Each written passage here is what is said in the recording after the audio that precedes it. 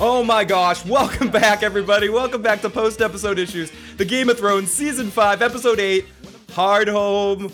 Oh god, and what the fuck did we just watch? We watched the crazy end of this episode. It drove me nuts, but guys, before we go any further, unfortunately tonight the crow could not be with us. It's out on a mission, as we know all crows must die. We'll be back in that form again, but our warg was able to warg into someone else with the help of a very friendly person.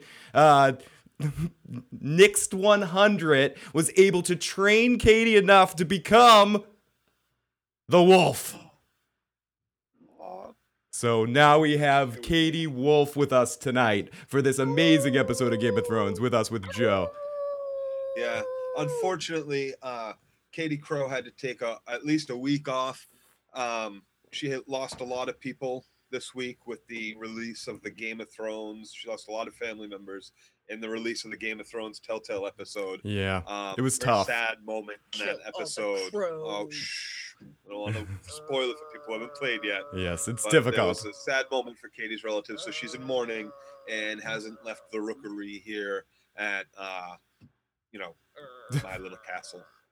So everybody, we like to say a big thanks to Nixed 100 for in reality for sending us the wolf. We are so blessed. Thank you so fucking much for sending us that. We appreciate it so much.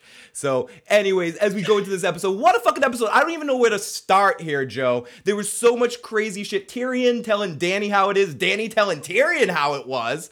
I don't know if Dany did any telling of anything really, for sure. Stole that scene. She certainly did a lot of listening. And I was impressed with how she handled herself. Me too, with Tyrion. I think they wrote her well in those scenes to match up with Tyrion on some sort of level with bringing fact to fact. And Tyrion gained begrudging respect for her after a while. Yes. Yeah. But I feel like this whole episode could have just been that in what happened in Hardhome. Like everything else to me was great stuff. I love seeing Cersei lick water off the floor and go through all of that. But it's all like the big points that have me crazy and and I have to say the Sansa and Reek scene gave me tear. That's gonna get forgotten about in the scene. The fact that Sansa now actually knows that Rickon and Bran, the show knows Rickon's alive. They mentioned him tonight. That really, I didn't think about that moment until just now. I may have seen someone flash that real quick in the chat too, but you know what? It is kind of lost. Yeah, Thinking about it now, I remember it giving me a feeling of hope for Sansa and relief and things like this. But moving into what happens later in the episode. What? And I have a question. Is that the only giant left? Yeah, I thought there was more than just the one giant left. I knew his family was kind of like the chieftain got killed and maybe his son, but I figured there was at least more than 3 giants. Oh, and one other thing I want to mention as I see it pass by in the chat room right now. Our own Eric Nolan, who is in the chat right now, was in this episode. Did you? He was, I believe, one of the wildlings at Hardhome. So fucking awesome, Eric, dude. Very sweet. Wildling. Yeah. We have a fucking wildling in here. We have the free folks in here. Shit. Oh god. Hey Dragon, what's up? What an episode. Where is Rickon? We have the chat rooms already going crazy, and we want to thank everybody for all the shares and all the likes and everything that you guys did over this week to help get our video to really awesome numbers this week. So thank you so much, everybody, for all the hard work you guys did. And if this is your first time checking out this video, we like to do recaps of Game of Thrones right after the episode, give our immediate thoughts of what the fuck just happened. Like tonight, that was just crazy. As someone said in the chat that passed by, I think it was Auto Matrix. I don't want to hear shit from the book people about what a spoiler is now. Oh my goodness, no. Yeah, that is eventually you knew that this was coming as reading the book, so it's not really a spoiler. You could kind of feel this coming. They've been talking about it even throughout the whole show, so it's not a spoiler. You knew that there was going to be the long night eventually, and there is a starting point and there's a build up to it and all this bullshit. So Eric says you can watch him. You can watch him in the scene right before the Lord of the Bones gets whacked. And Farcloud has an interesting drinking game that every time I duck out a shot for some reason, you have to take a shot. Shot. I like that game. Yes, I like that game. Oh god. So I'm back in the mix. I found another Joe. Local. Joe, me too, my friend, me too. I'm gonna be popping some right now. One for me and one for Katie. I got a spare in case. And hopefully we don't get there. And also, before we go any further, let's also mention the fact of the whole thing with Stannis and Ramsay. We have Ramsay, someone in the chat just mentioned this. Ramsay's coming with 20 men and charging to try to take out Stannis. That's going to end in Ramsay's death. Is anyone doubting Ramsay's dying from this? He's not killing shit. Yeah, no, I hope he dies. I don't see what him and 20 men are going to do. That's like Braun's line. Give me 20 good men and some climbing shoes and I'll impregnate the bitch. But I believe Braun. Right, me too. Like, yeah, I believe maybe Ramsay will get there and like flay a guy or two, but or stab a guy or like I don't have much faith in his like anything. Mission. Yeah, I was confused by that. Is he some sort of elite warrior assassin? I think we were supposed to kind of get that gist when he was fighting the Greyjoys. Theon's sister, the Greyjoys. When he's fighting Yara. Yeah, he's running around with his shirt off, stabbing people. It is not. Oh, this is gonna be fun. What? I'm a ninja. What was that, Katie? But combat too. I mean, yeah, he's all fun and pretty and stuff, but he's 20 men. Yeah, I'm with you, Katie. I think this is a death mission right here. I think Roose is like, okay, get out of my way. Fine, you want to go down? You want to go get your ass killed by Stannis? Go get your ass killed by Stannis. Sorry, was that a cough? Did you just cough? Holy shit! Sorry. Whoa, Nymeria Snow over there coughed up a furball. Shit. So there you go. So the episode opens up and we open up in a great hall of Meereen, a close-up of Tyrion and Jorah waiting, which seems like they've been waiting a while for Daenerys to say anything. She's presiding over them, making sure she has the higher ground as we basically hear crickets in the background. We hear the two of them just... Suffer, Jorah, suffer. Yeah, poor Jorah. He's just Lord, as many people say, Lord Friendzone. Poor Jorah. It makes me say this. Oh, good lord, good lord, good lord. Oh, good lord, good lord, good lord. Lord Exiled Zone. Lord Stone Man Zone. I love that thing. Yeah. Oh, good lord, good lord, good lord. Good lord. So Daenerys is... So Daenerys is presiding over Tyrion and Jorah as we hear crickets. Jorah says, I want to say something. And she goes out. She goes, I don't want to hear something. Keep your fucking mouth shut. And Missandei's in there as well. And she basically tells him, you're best to keep your mouth shut. And then she goes to Tyrion, how do I know who you are, who you say you are? And he goes, if I could be anybody else, I wouldn't be me. She says, why don't you... Love this. And this starts, I found really fun. And I gotta say right away, I enjoyed Daenerys' scenes with Tyrion more than I've enjoyed Daenerys' scenes since with Drogo back in season 1. It's Dinklage's gift. It is. He brings the best out of whoever he's interacting I'm repeating something I said, but it's you just sprinkle a little Tyrion here, sprinkle a little Tyrion everywhere, and it feels really good. And I just love the immediate balance that they set up between the Lannisters, just the whole Lannister thing right there. Why don't I kill you for the revenge of what the Lannisters did to my family? And he says, oh, you want revenge against the Lannisters? I killed Joanna Lannister the day my mother, the day I was born. I killed my dad with a bow to the heart. I'm the greatest Lannister killer the world's ever known. Ever seen. I gotcha, Queenie. Tyrion. Way ahead of you. Nazir says, you guys think that Ramsay's plan will work out. He's too good of a villain to die, in my opinion. I think... I'm figuring that too, but... I'd love to. Do you think that Brienne has to play some part in this? Is she going to be involved in this? Is she going to see Ramsay leave and follow him maybe because she hasn't seen the light go on? Is she going to do something proactive maybe? I think she will end up doing something. She is antsy. They're pitching it. You know, they show her standing on the cliff looking down at the place. You know, last episode. Maybe. We didn't see much from her, anything from her this week, I don't think. Unless she may try to get more informants because old lady's dead. Rachel61 says, "Amen, Phil. This is the most I've enjoyed Dany in a scene." Her 2 scenes with Tyrion were great. I can't wait to see Tyrion interacting with the dragons or giving her dragon advice, which should be next. Oh yeah. And Rock Biologist says, "Thumbs up on Missandei's costume. Thumbs up on pretty much everything Missandei she wears. I can't lie, I'm a fan." Scout Dakota, Dany was fun to watch tonight. Ren, why Ren? Bill says, "Do you think Brienne stops Ramsay from killing Stannis?" Like I was just saying, I think Brienne has to play a part in what's going to be happening in this situation with Stannis and Ramsay. It doesn't make sense for her to even be there if she's not going to play some sort of part in it. She's going to be one of our heroes that's just has a heroic end, I think. I think she will somehow fulfill her destiny of saving Sansa by killing Ramsay. Maybe. Oh, that would be wonderful.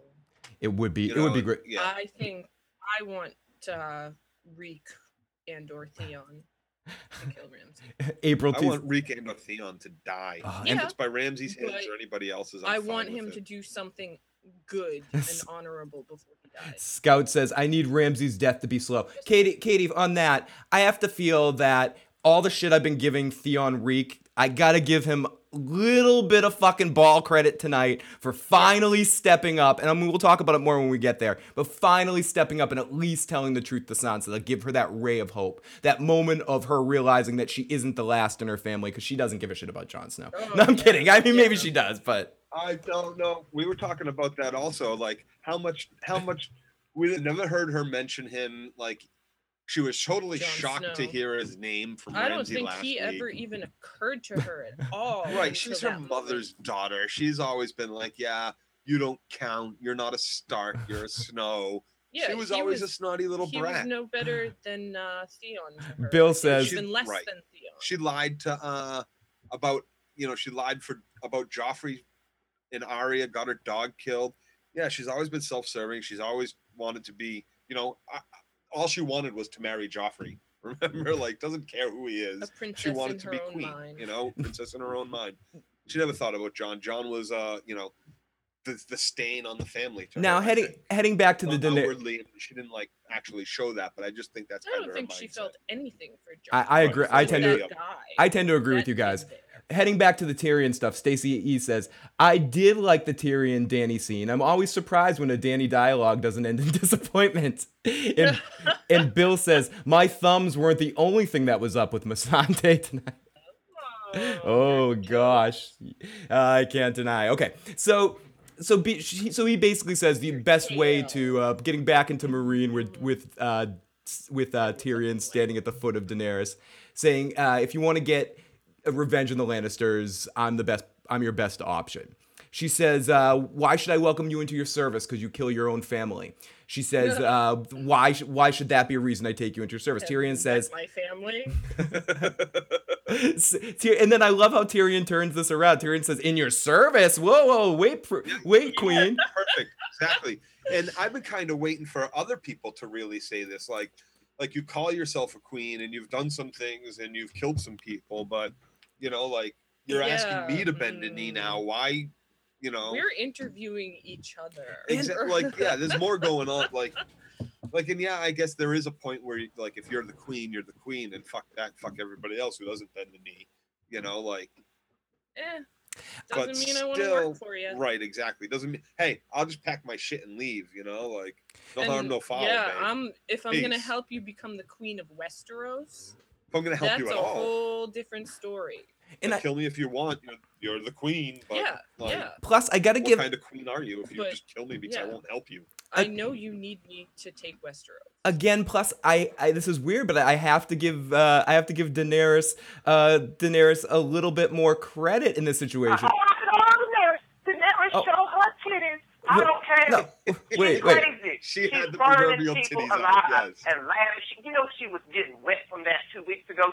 And I think, but what I mean was, what I think is that Tyrion, I think she appreciated, and I like how Daenerys appreciated the fact that Tyrion wasn't being a sycophant and just telling her what she wants to hear, like some of the people that try to counsel her do. Yes, he's completely irreverent, and he's honest, and he's not engaged and he's with smart. And he's not engaged with his own personal gain for sexual pleasure like Daario is, so she probably takes what he says with a grain of salt because she knows he's a criminal when it comes down to it, and the guy that cut the heads off his partners to serve her. So this is an interesting person, someone that she thinks is an enemy that's being bluntly honest with her at every point, and she's dealing with it in a very good way, dare I say. Yeah, very much so. Ugh. Very much so. So and she's listening. She is. She's She's actually fucking listening. She's already being advised by Tyrion, and whether she knows it or not, that's one of Tyrion's gifts, like his silver tongue, and he's pointing her in the right direction, not only for himself, selfishly, but for Jorah eventually, and for Dany. Yeah. And he's doing it, and I think he knows he's doing it. I think he knows that this is a very young girl, a leader. He recognizes immediately you have nobody by your side. Like there's nobody that's talking to you. She's listening no one to that him. will actually help her rule. Absolutely. She's already taking the advice, and she's already being advised. Bring me the wolves. Yeah, Wolf. Sorry, Katie, that was for you. So Tyrion says, he turns it around, gives her says, I'm not in your service yet. Let's not rush the relationship. I don't know if you deserve my help. She says, if you'd rather return to the fighting pits, then fucking go there. And he said, what? Slave? What? Like a slave? Is that what you're saying? Is like that what you're saying? Before, so I'm a slave. So what are you saying? You're having slaves fighting you realize I was there as a slave, Queen Dany. Yeah, this is still Jorah slave took me trade. captive, Wait, why and hasn't he then fucking those said people that? took me captive. The fuck? Yeah. That should have been the first thing out of his mouth. You know, I was taken as a prisoner, and then we were both bought, stolen, and then sold into slavery to fight into these fucking pits. What the fuck, Danny? You want me to go back? You're selling me back into slavery? Only this time it's a punishment? Yeah, I think we're gonna have problems if you're the fucking queen of freed slaves. Dragon says Tyrion will tell Daario to suck his cock. Peter Live Music says, what if the cock merchant shows up in Marine and makes Dany an offer? Oh, that's a good question. Stacey E says, I think it was wise for Tyrion not to mention that cock merchant. Bruce says, dragons are coming. Bill says, but I'm like John, I like redheads. Last King, April Fools, you're right about something about in the chat room. Collective Mayhem says, I guess he's still alive because of Tyrion. Yeah, someone asked, how is Tyrion helping Jorah in this scene? I think he saved Jorah's life. I think Daenerys was this close to going Mad Queen on him. It was this close. He could have done more. No. Like maybe knock up and exiled, or maybe like Tyrion. Exiled with provisions. Joe, Tyrion knows how to read a room, and Tyrion knew that he could only push that a limit. He could only get Jorah's life spared in that situation. Yeah, he's also not just trying to get Jorah's life spared, but basically go from being a sold fucking slave, getting ready to die for his cock getting cut off, or just as like laughs in the ring, to being Hand of the Queen. Hand of the Queen. Yeah, he's the Queen's hand. Oh yeah, she's gonna do lots of things with those hands. Come on. Not to mention, I've mentioned this a lot, that Peter Dinklage just alone. If Peter Dinklage wants your girl, Peter Dinklage is getting your girl. He's like the most charming fucker on the face of the earth. Yeah. Add Tyrion Lannister to the mix. Tuck that doctor's life. He's gonna take your girl. Tyrion, you don't want Peter Dinklage wanting your girl because it's done. You're done. Charming motherfucker. Yeah, he's just like, hey, princess. And that's like, for as far as it goes, like character description in my mind, it's a much uglier dwarf. That is the character of Tyrion, and he gets uglier along the journey. Not so much for Peter Dinklage. He's still a very charismatic, handsome man. So yeah, gosh. So we had he tells a story about a baby being born in the worst storm-born of living memory. She had no wealth, no army, nothing, just her name. Just around, there were people that kept her alive to further their own cause. Then they moved her just ahead of the people that wanted to kill her, as they focus on Jorah for a second, just so she kind of sneers at him. And then she was eventually sold to a warlord at the end of the world, and that appeared to be it. But the most well-informed person I ever met told me about this girl, and said that she got all of those things. and she had dragons, and she was the best last hope for a better world. And Danny looks moved, like, who the fuck told you all this? Who's talking about me? Who's saying such nice things about me? I'm burning people alive and getting wet about it. I love that who it is that said these things to him, that like this very very nice story is someone that she's always thought of as basically the enemy, period. Yeah. And no one's ever really cared about her story before. No, right. And no one's actually ever talked to her quite the way that Tyrion's talking to her and stuff. Gwen Ain says, but some theories suggest that they'll actually siblings, so will they bang? Will they bang? Will they bang? I don't know. I'm not sure if Tyrion's going to go there. I think Tyrion's not going to shit where he eats here. My own personal theory, if isn't that they're siblings, but maybe something close. That there's something going on there, but let's see. Wait, no siblings. Let's see. Benjamin says, "Wow, Cersei reminded me of Ned Stark in that cell. Some Stark karma for her fucking ass." Yes, definitely. And there's Stark karma. There's so much karma owed to this fucking bitch that cell Cersei is karma. Nothing. Mm-hmm. What I hope has coming for her is, we'll get to her. We'll get to her. And you guys again in the chat room are fucking killing it. If anyone who's listening to the audio recordings of this, a couple people have sent me messages asking. The chat room is live on the YouTube video. If you go to the actual YouTube page that has the chat, and you can. And on the video itself, it'll appear in the side window. Sometimes you have to update your browser and do shit like that. We've heard for people that can't quite get the chat room. I'm working on eventually going to get a separate chat room on Chatwing for the people that can't chat in the main chat room. So we'll figure out a solution to the people that are having trouble getting in. But for the people that are there, you guys are fucking awesome, and it's because of you that our videos are getting to more people. So again, down on my hands and knees saying thanks again. Anyway, so keep fucking going. Let's keep going with this shit. So she looks moved and she says, then it's good to meet you. How can you help me? How could you help me? And he says, listen, you have no one else on your side, no one that understands the land you want to rule. You don't understand the strengths and the weaknesses of the house. I gotta say that I wish Tyrion had read a little further into it. It's not just Westeros now at this point. She kind of says that it's not just Westeros at this point that she wants to rule. It's going to be the whole world, the whole known world. The whole known world. Basically everything that you see on this map behind me, all the way up to, Karth and up there, or whatever. She wants it all. It's all going to be hers. It's all going to be under her rule. There is no doubt. But Joe, and Tyrion needs to recognize that it's not just Westeros. Do you think that the question I have to ask though is, does Daenerys realize that winter is coming? We know this. Does she realize that winter's coming? Does she? I don't think she even has the slightest recollection of that at the moment. She's so focused on her goal, and you know what?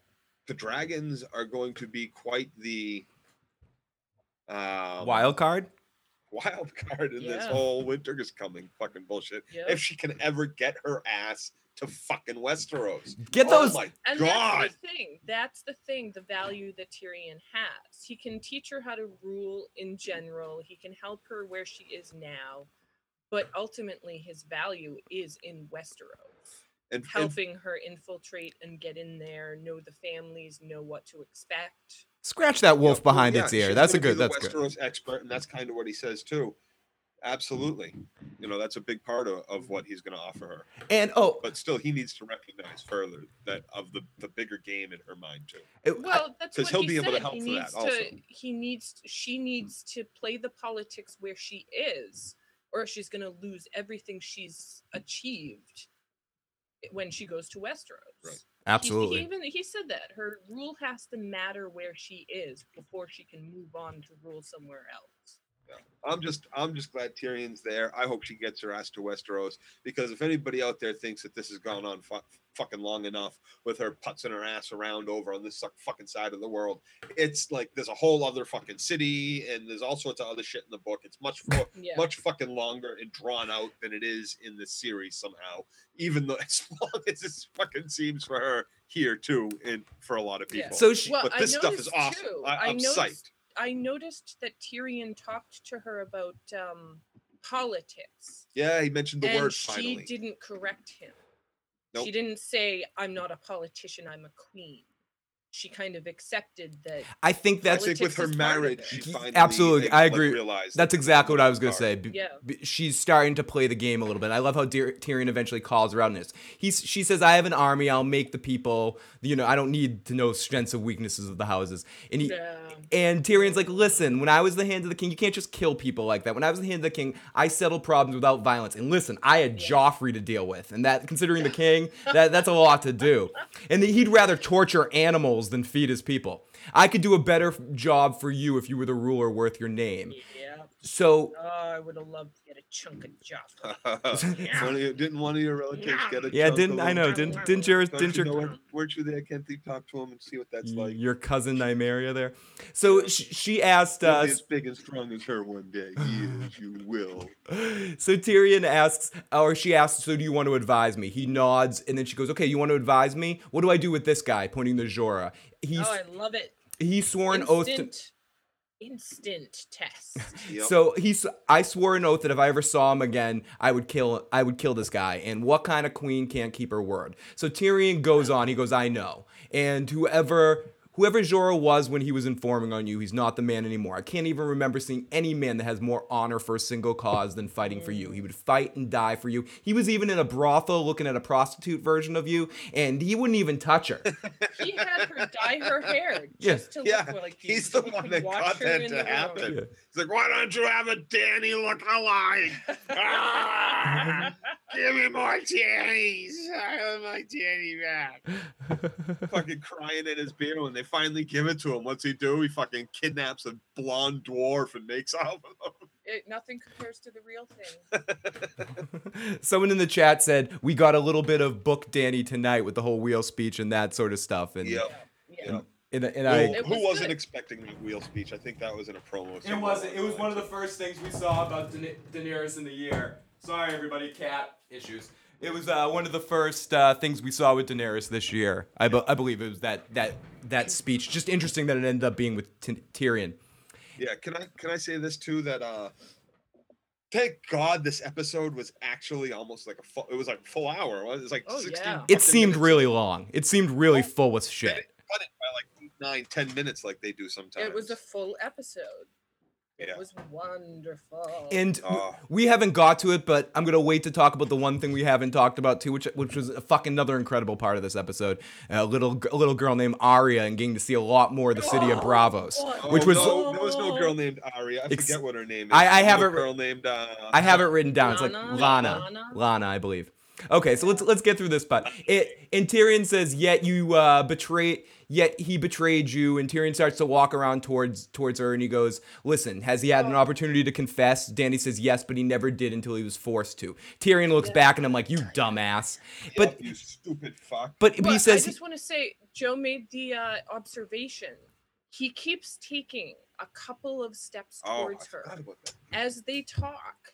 It's very subtle body language. Very similar to how you deal with a dog you're trying to make friends with. Yeah, he's inching forward. He starts out when he starts talking to her, like after like 2 or 3 words or the first sentence, he takes 2 steps forward, stops. Slow and careful. And then he starts talking again. He takes a couple more steps dragon forward, queen. And the guards all put out their spears. Yeah, and he stops and she gives them like it's okay, he can kind of approach. But, and Tyrion does a little bit more in a moment, and he eventually like kind of stops on the stairs with her. Yeah. In what he's like, "All right, so I'm advising you, I shouldn't be standing next to the fucking prisoner that you want to execute.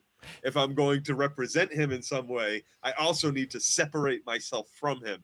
Tyrion is fucking super smart. Oh, awesome. In this, like, brilliant. It's brilliant. I cannot, like, I didn't have a chance to watch it again yet. I cannot wait to watch it again. If I wasn't doing the show, I'd already be watching. I'd have fast forwarded to that scene or started at that chapter. And old saying. And he knows that after all of this, he's very, very close to wine. He's very close to some wine here. He can't wait for that fucking fermented grape. So quickly as Tyrion's going through it, he worships you. I think he's in love with you, but he did not trust you. and you can't forgive him. So she goes, so I should kill him, right? I should kill him. And Tyrion goes, listen, if someone devoted to you, you don't kill them. And you need men devoted to you to conquer Westeros. But you can't have him by your side when you do, because you won't look good. So she goes, okay, fine. I'll remove him from the city. And she looks kind of teary-eyed, and there's some sad music as he's marched out of the city. And Dany in a sad gulp as we see Jorah being brought out. And thank you to the chat room. Yet her name was Lana.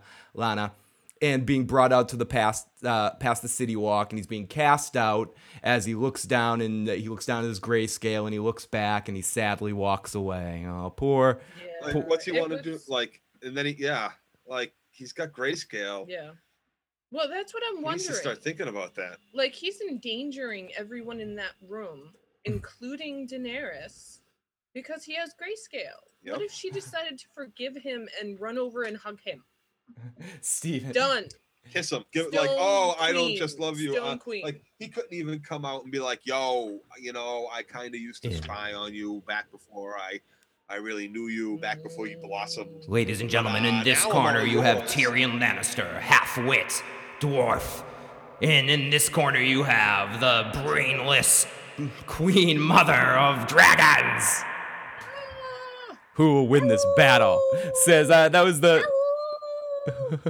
Sorry. No, that's okay. Sorry about that. Sorry about that, our wolf friend.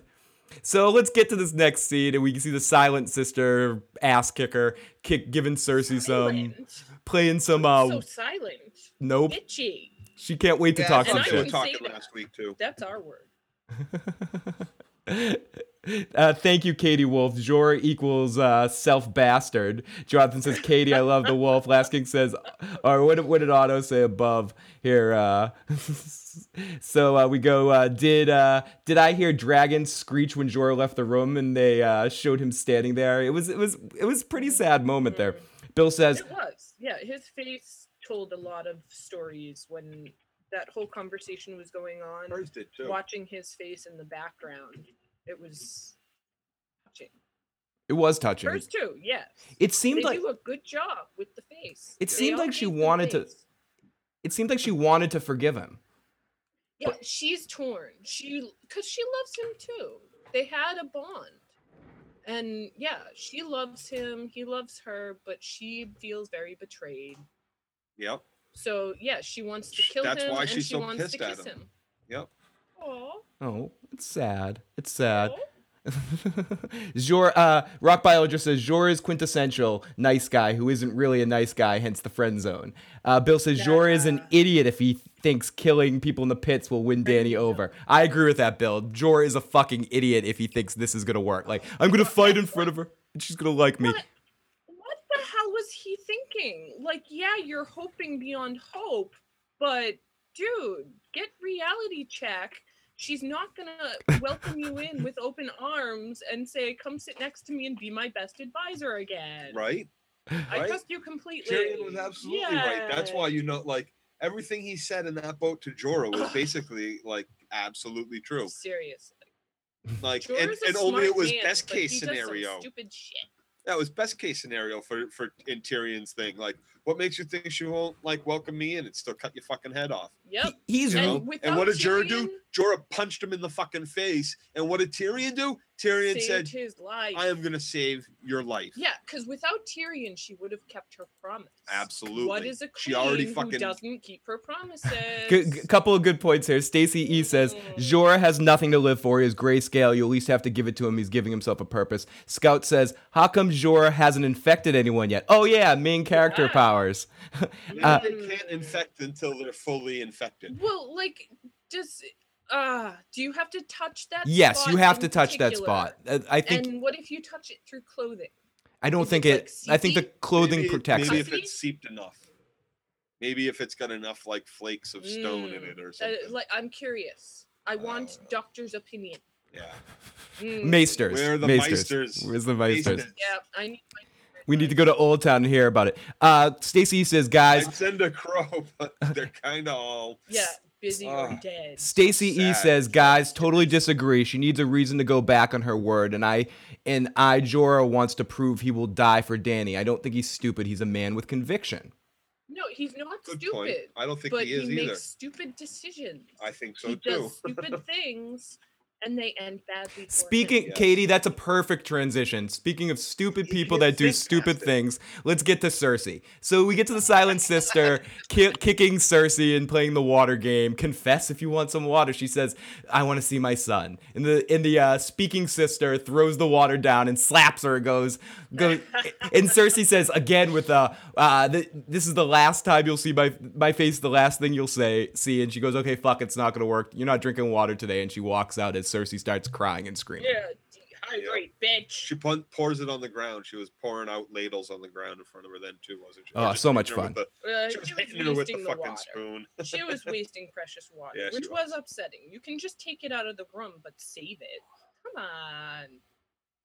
So, Azrith Game says, just rewatch that part. For sure, we hear a screech after Jorah stands. The dragon around, what will it do? Very interesting. Very interesting. They're just still in the... You can hear the caged dragons in the dungeon in the basement. You're gonna make... For their mother. You're gonna make the direwolf mad, man. So don't do it. The direwolf's getting mad. Direwolf, don't do it. Don't growl on us, direwolf. Don't do it, direwolf. Calm down. Okay. Good girl. Good girl. That's a good girl. I don't want to lose my throat. Don't get her mad. Don't start talking about him. We didn't see him. It's okay. Okay. We're calm. Everyone's calm. Let's talk about Arya. We don't have to see him every episode. We got a lot of dragon in the Game of Thrones game this week when that dropped. So. Should we talk about Arya? Should we talk about Arya and feel better? Okay. Who's this girl you keep talking about? I'm sorry. Lana? I know a girl named Arya. Lana? She was an orphan. She was 8. She got a bucket of oysters, and then she got an oyster cart, making her way down the canals. And I gotta say this. I have felt like we're in Bravos, a city that I really wanted to explore, and this was so awesome to get to explore Bravos a little bit more and actually get to walk down the docks, see all the trade. I really appreciated that we got this part, and I feel like I wouldn't have minded even more of this season. It was a lot of fun. Absolutely. It was nice. It was very nice. I have to say too, Arya is looking pretty. Yeah, Maisie Williams is a pretty girl. But Arya's not. She's amazing all around. Yep. Gotta love this actress. Arya's ballsy though. Yeah. Of course. That bitch is hard. Arya's awesome. So she is a character to aspire to for all girls. And she's doing. Brienne is a fucking thing to reckon with. Like a pretty, much younger Brienne that's Brienne that's 30 fucking times, 100 times more powerful than she could ever possibly fucking imagine. That's why I wish that Brienne had been able to develop a relationship with her. She could have been such a good teacher for Arya. Detrimental as far as I'm concerned at this point. She's got a much better teacher in the Faceless Men. Well, a different I agree he's a good teacher. It's a different teaching. Oh yeah. I would have There's liked her other to have things to be learned at this point as far as I'm concerned for Arya. I would just like to I want her to have a strong Joe, like what Bruce was saying, that Arya's out there selling her clams. That shit ain't bearded yet. Yo. Blame Bruce. Blame Bruce in the chat. That's his fault. I'm just reading what the audience is saying, Katie. See how quick she shucked that clam? Don't bite me, Wolf. Wolf. How quick she shucked that clam. Oh, the wolf. The wolf looks angry. We gotta be careful here. She'll jump right through the screen. She'll jump right through the fucking screen. She has a mature character, but she's a little girl. Yeah. I want Bill Sudbury says I want to hear Maisie say "suck my cockles." That would be hot. It would fit with the character. It would. So Arya's telling the story. We get to see more of this. Oh yeah, she's got the freshest clams in Bravos. Oh, come on. No, they're tasty. I heard they're tasty. Baby teeth, but come on. You can slurp those things down. Yeah. Take at least 4 of them to fill your belly. So she finds the first customer for her clams, and she turns left, or she's talking about how she finds the first customer, and she turns left down the street, and Jaqen H'ghar hits her and says, "No, wrong street. It's Ratman, not Monagor Street, or something like that." But he's still impressed. He's impressed. Yeah. This girl. With a girl. This servant, Lana, will serve the many-faced god really well. You will go to the harbor, and you will see what you have to do. And she goes, what do I have to do? How can a man... take a left instead of a right. Yeah, but how can a man tell a girl what she's supposed to do? She needs to see it for herself. As we cut to seeing her selling oysters and seeing more of the city, she's walking through the streets, looking and looking. and we see people on the water, we see a pile of loot of one man sitting by the city, the Thin Man, or the whoever, the harbor master, or whoever he is, the gambling man. He's the bookie. The bookie. He's the thin man. He called himself an old man, but we'll call him the bookie. The bookie. Oh, I like that. And what he's betting on, according to Jakan later, he's betting on the deaths he's of sailors. like, people can come, and not just the captains that he says that one of these guys was, but people can come and they can place bets with him as to whether or not certain captains are going to get their ship and cargo back through pirates, through treacherous waters, past Volantis. Do you know what Arya really needs to do? She needs to take this clam business and get with the cock merchant. And as Peter Live Music said, the cock merchant and Theon have a lot they could talk about. You know, Reek would make for some interesting advertising slogans. It would. Thank you, Katie. Thank you. Sausage. I had it stuffed and he uses it on his little Veronica. He ate it, or he fed it to the servants or something. Excuse me. You guys. Crow's coming back up. You guys in the fucking chat are fucking cracking me up right now. I'm just like, I'm stopping and reading. Bruce is always cracking everybody up. Loa, Ren, Dragon, Automatrix, Steven, all the new people that are in there for Gwen, Pete Live Music. I know John's in there as well. The Joe Nathan Variety Station. Thank you guys so much for keeping us. That's amazing. I have to be careful not to start reading it. Me too. Because I get lost in it and I forget to talk. Just trying to copy it all down and get it transferred to another screen before it disappears, because it goes so quick. Is like, that's what you see me. I'm trying to get that shit.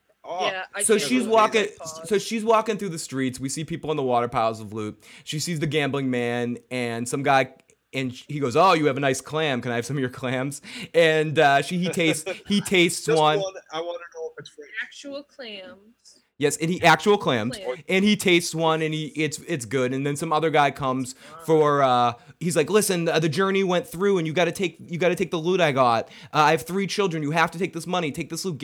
Pay for me for this." As the guy just basically says, "No, go fuck yourself." As the girl sees the situation, and he sells him the clams. So this guy had already bet on his own journey, and he said that that he wouldn't make it back.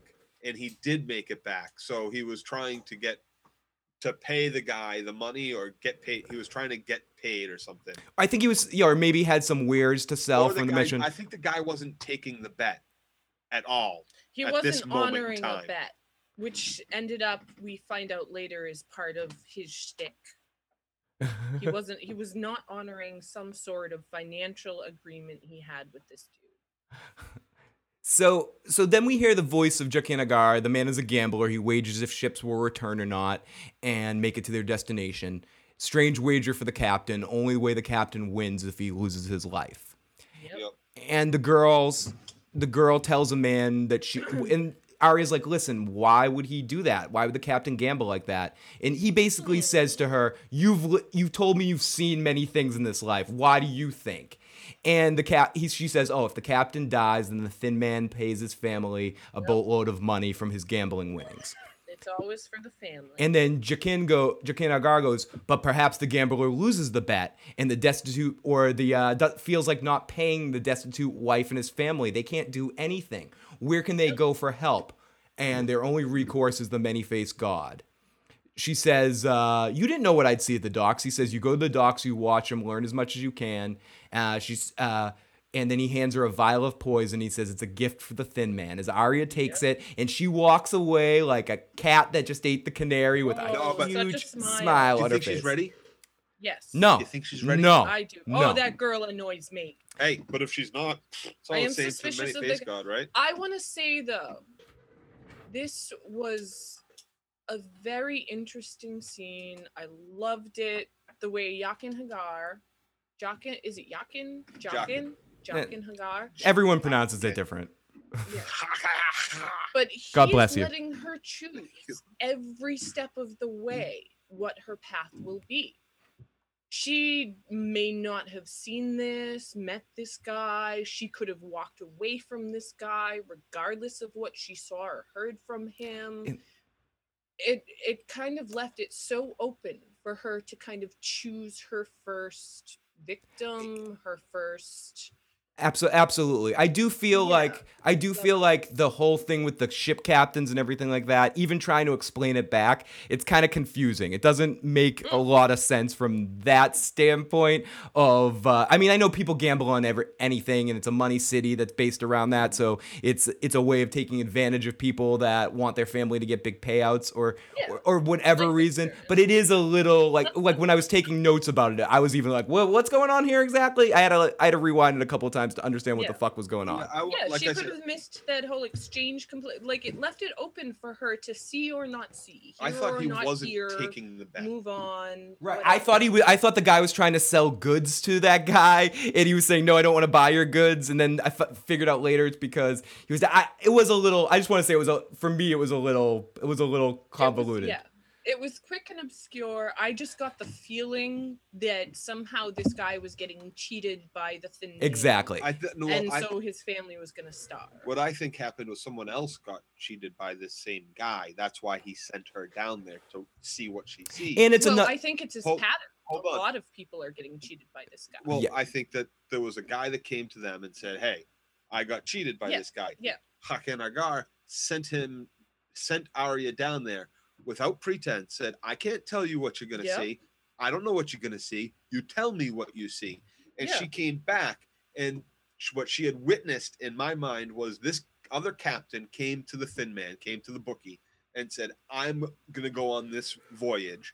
I need you to take my money. I'm going to bet that I don't make it." Yep. I also think. And then the bookie said, he looked at the charter, he looked to see what the voyage was in the papers, and he said, "No. That's a bad bet. You're not going to make it." And the captain knew he wasn't going to make it. That's why he was like, "No, take the money, because if I don't get back, my employer is not going to pay my family anything because I didn't get back with his goods. He's going to say, fuck my family." Right. So I want to place this bet, and then you pay my family. And the guy was like, "No, I'm going to lose that bet. That's a fucking shitty voyage. Yeah, get the fuck away from me." This guy was intentionally basically going on a suicide mission and trying to bet on it. All in all, though, I think the point of it all was just to show you more what the Faceless Man does for the people of Bravos. That they don't just kill, assassinate kings or assassinate other people. They also help the people that have been wronged in situations like this. I think that was ultimately that was the whole point of it. Yeah.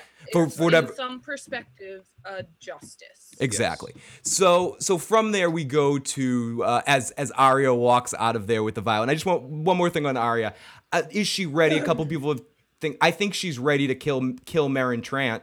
That's what I think she's ready to do. I think that poison's gonna. Down at the docks now. That boat should be arriving. I think that poison's gonna end up in someone else's cup. That's my opinion. That's what I worry about with her. She's still young. She's still impulsive and emotional. She may think that she's proving herself in one way to Jaqen H'ghar, and it ends up kicking her in the ass. Yeah, I worry about her. And here's my thing: I think she's ready. We had Tyrion here in Volantis, who's made it all the way over to frickin' Marine through Veneria Islands, and as he made it through there in a fucking all the way to there in a fucking rowboat with Jorah, the Tyrell and Trent had to go from King's Landing to Bravos, like in a nice fucking pimped out fucking gorgeous ship, probably because he's on the small council and he's rich as fucking hell from fucking Highgarden, Lord of Highgarden, Highgarden, whatever the fuck it is, the Flower Man. He should already be there by now. I can't believe we haven't seen him already. I can't believe Arya hasn't already off this month. A couple people asked, do we think we'll see Needle by the end of the season? Will she use Needle to kill Meryn Trant? Will she kill the Thin Man with the poison, then go get Needle and stab the shit out of Meryn Trant? Maybe she uses the poison on Meryn Trant instead of fucking the Thin Man. See, I'm hoping that she does what she's supposed to do. Mm-hmm. Take her time, learn about this guy, and take him out. Yes, I hope so too. That's what I want for Arya. Do I want her what to find Sensei her says wisdom, to do. Her peace, her inner nobody. Rolane Flo says, "Thank God no one watches me while I watch the show because I get so involved." We're talking screaming and cursing at the screen. I would love to watch. I am with you. I'm thinking about doing like my reaction scratching broadcast at doors. Oh my goodness. Oh.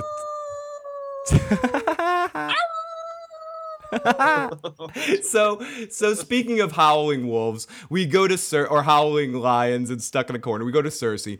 Qyburn's visiting her, and he goes into that the trial will take place soon. The case, the High Sparrow will present the case, and the charges are fornication, incest, treason, and killing King Robert. Oh yeah, and being a Class A bitch.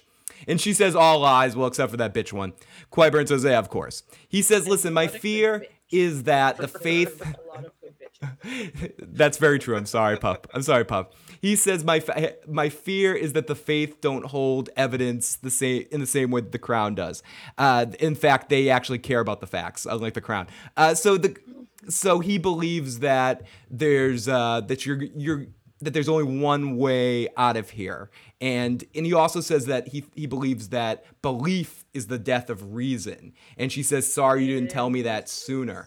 And in fairness, Cersei, have a little bit of self-awareness. I know I'm biting my tongue saying Cersei and self-awareness, but she should have realized that she's not the kind of person when she's into something. Qyburn's smart enough in some level to be like, I'm not gonna tell her to not do her fucking stupid plan. She won't hear it anyways, and she might take it as a betrayal and kill you. So the Qyburn also, the only way he's getting in that room to begin with is if he's going in that room on some pretense of the High Sparrows and of the Sister of Sorrow, the Silent Sister, whatever the fuck she is. That's the only way he's getting in the cell anyway. And you know that they're listening through the door. So you know if he wants back in again, he's got to at least say once. Good point. You should confess. Yeah. As soon as you walked in, she said, of which I'm innocent. And he said, of course, Cersei. My queen. He's calling her my queen. And then 5 minutes later, he's like, she's not the queen. But, confess anyway. I do want to make one point that I'm curious if anyone has sent word to Dorne to Jaime, because she asks any word from Jaime. So does that mean that Jaime's been notified of any of this? No, if word was sent notified? How could he be notified? He's like on a guerrilla style mission that he's been captured. So if word was sent to Dorne, then it was sent to Dr. Bashir. Yeah, Dr. Bashir. Dr. Bashir is like, oh, Cersei's in fucking jail. Send help. And me like, Jaime, come help us. Bashir's like, we're having a special meal tonight. It's time for a party in Dorne. Cersei's where? Yes. But this scene brought up the question for me: what's going on with Frankenmountain? Yep. Oh yeah. We'll get to that in a second here. So she says so on the way out. The work continues. The work continues. So he also says in this scene that Grandmaster Pycelle has called Kevin Lannister from Casterly Rock that now sits in the small council as hand of the king, and he's presiding over the council. She tells him, "Tell him I want to see him." Qyburn says, "I already implored him to, and he will not visit you." She says, "What about my son?" And the king hasn't taken what's happened to you and Marjorie well. He won't leave his room. He's not eating his lemon pies. He's not even playing with Sir Pounce. She says, "He's untouchable, and Tommen is inconsolable." Because you did that to him, Cersei. When he wanted to show balls, you told him he had no balls. So you're dealing with another. She her son, and now is mourning his balls. Exactly, she is. Katie, that's the best thing I've heard. She castrated her son, and now she's mourning his balls. Perfect. Mm-hmm.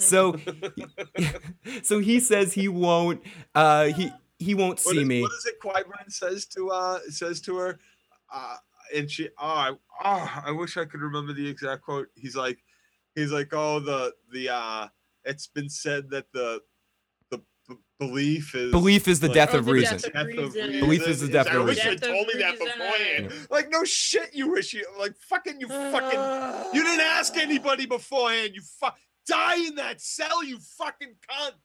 She would have executed him if he had tried to question her anyway. I hope as she drinks that fucking ladled water off the floor, that's all her piss and shit from the corner has seeped out into the middle of the room, and that's what she's fucking tasting. That fucking douchebag. Wow. Yeah. My goodness. Yeah, it's tough. Nice to the back of her fucking head. Bam! Oh. Sparrow, do it. Now. Back of the head. Woo! Now. Or Valerian steel. I'm trying to get to a point, a salient point. I don't really know what it is right now because I'm just so damn pissed off. Exactly. Yeah. Thank you. Yeah. That's Emily.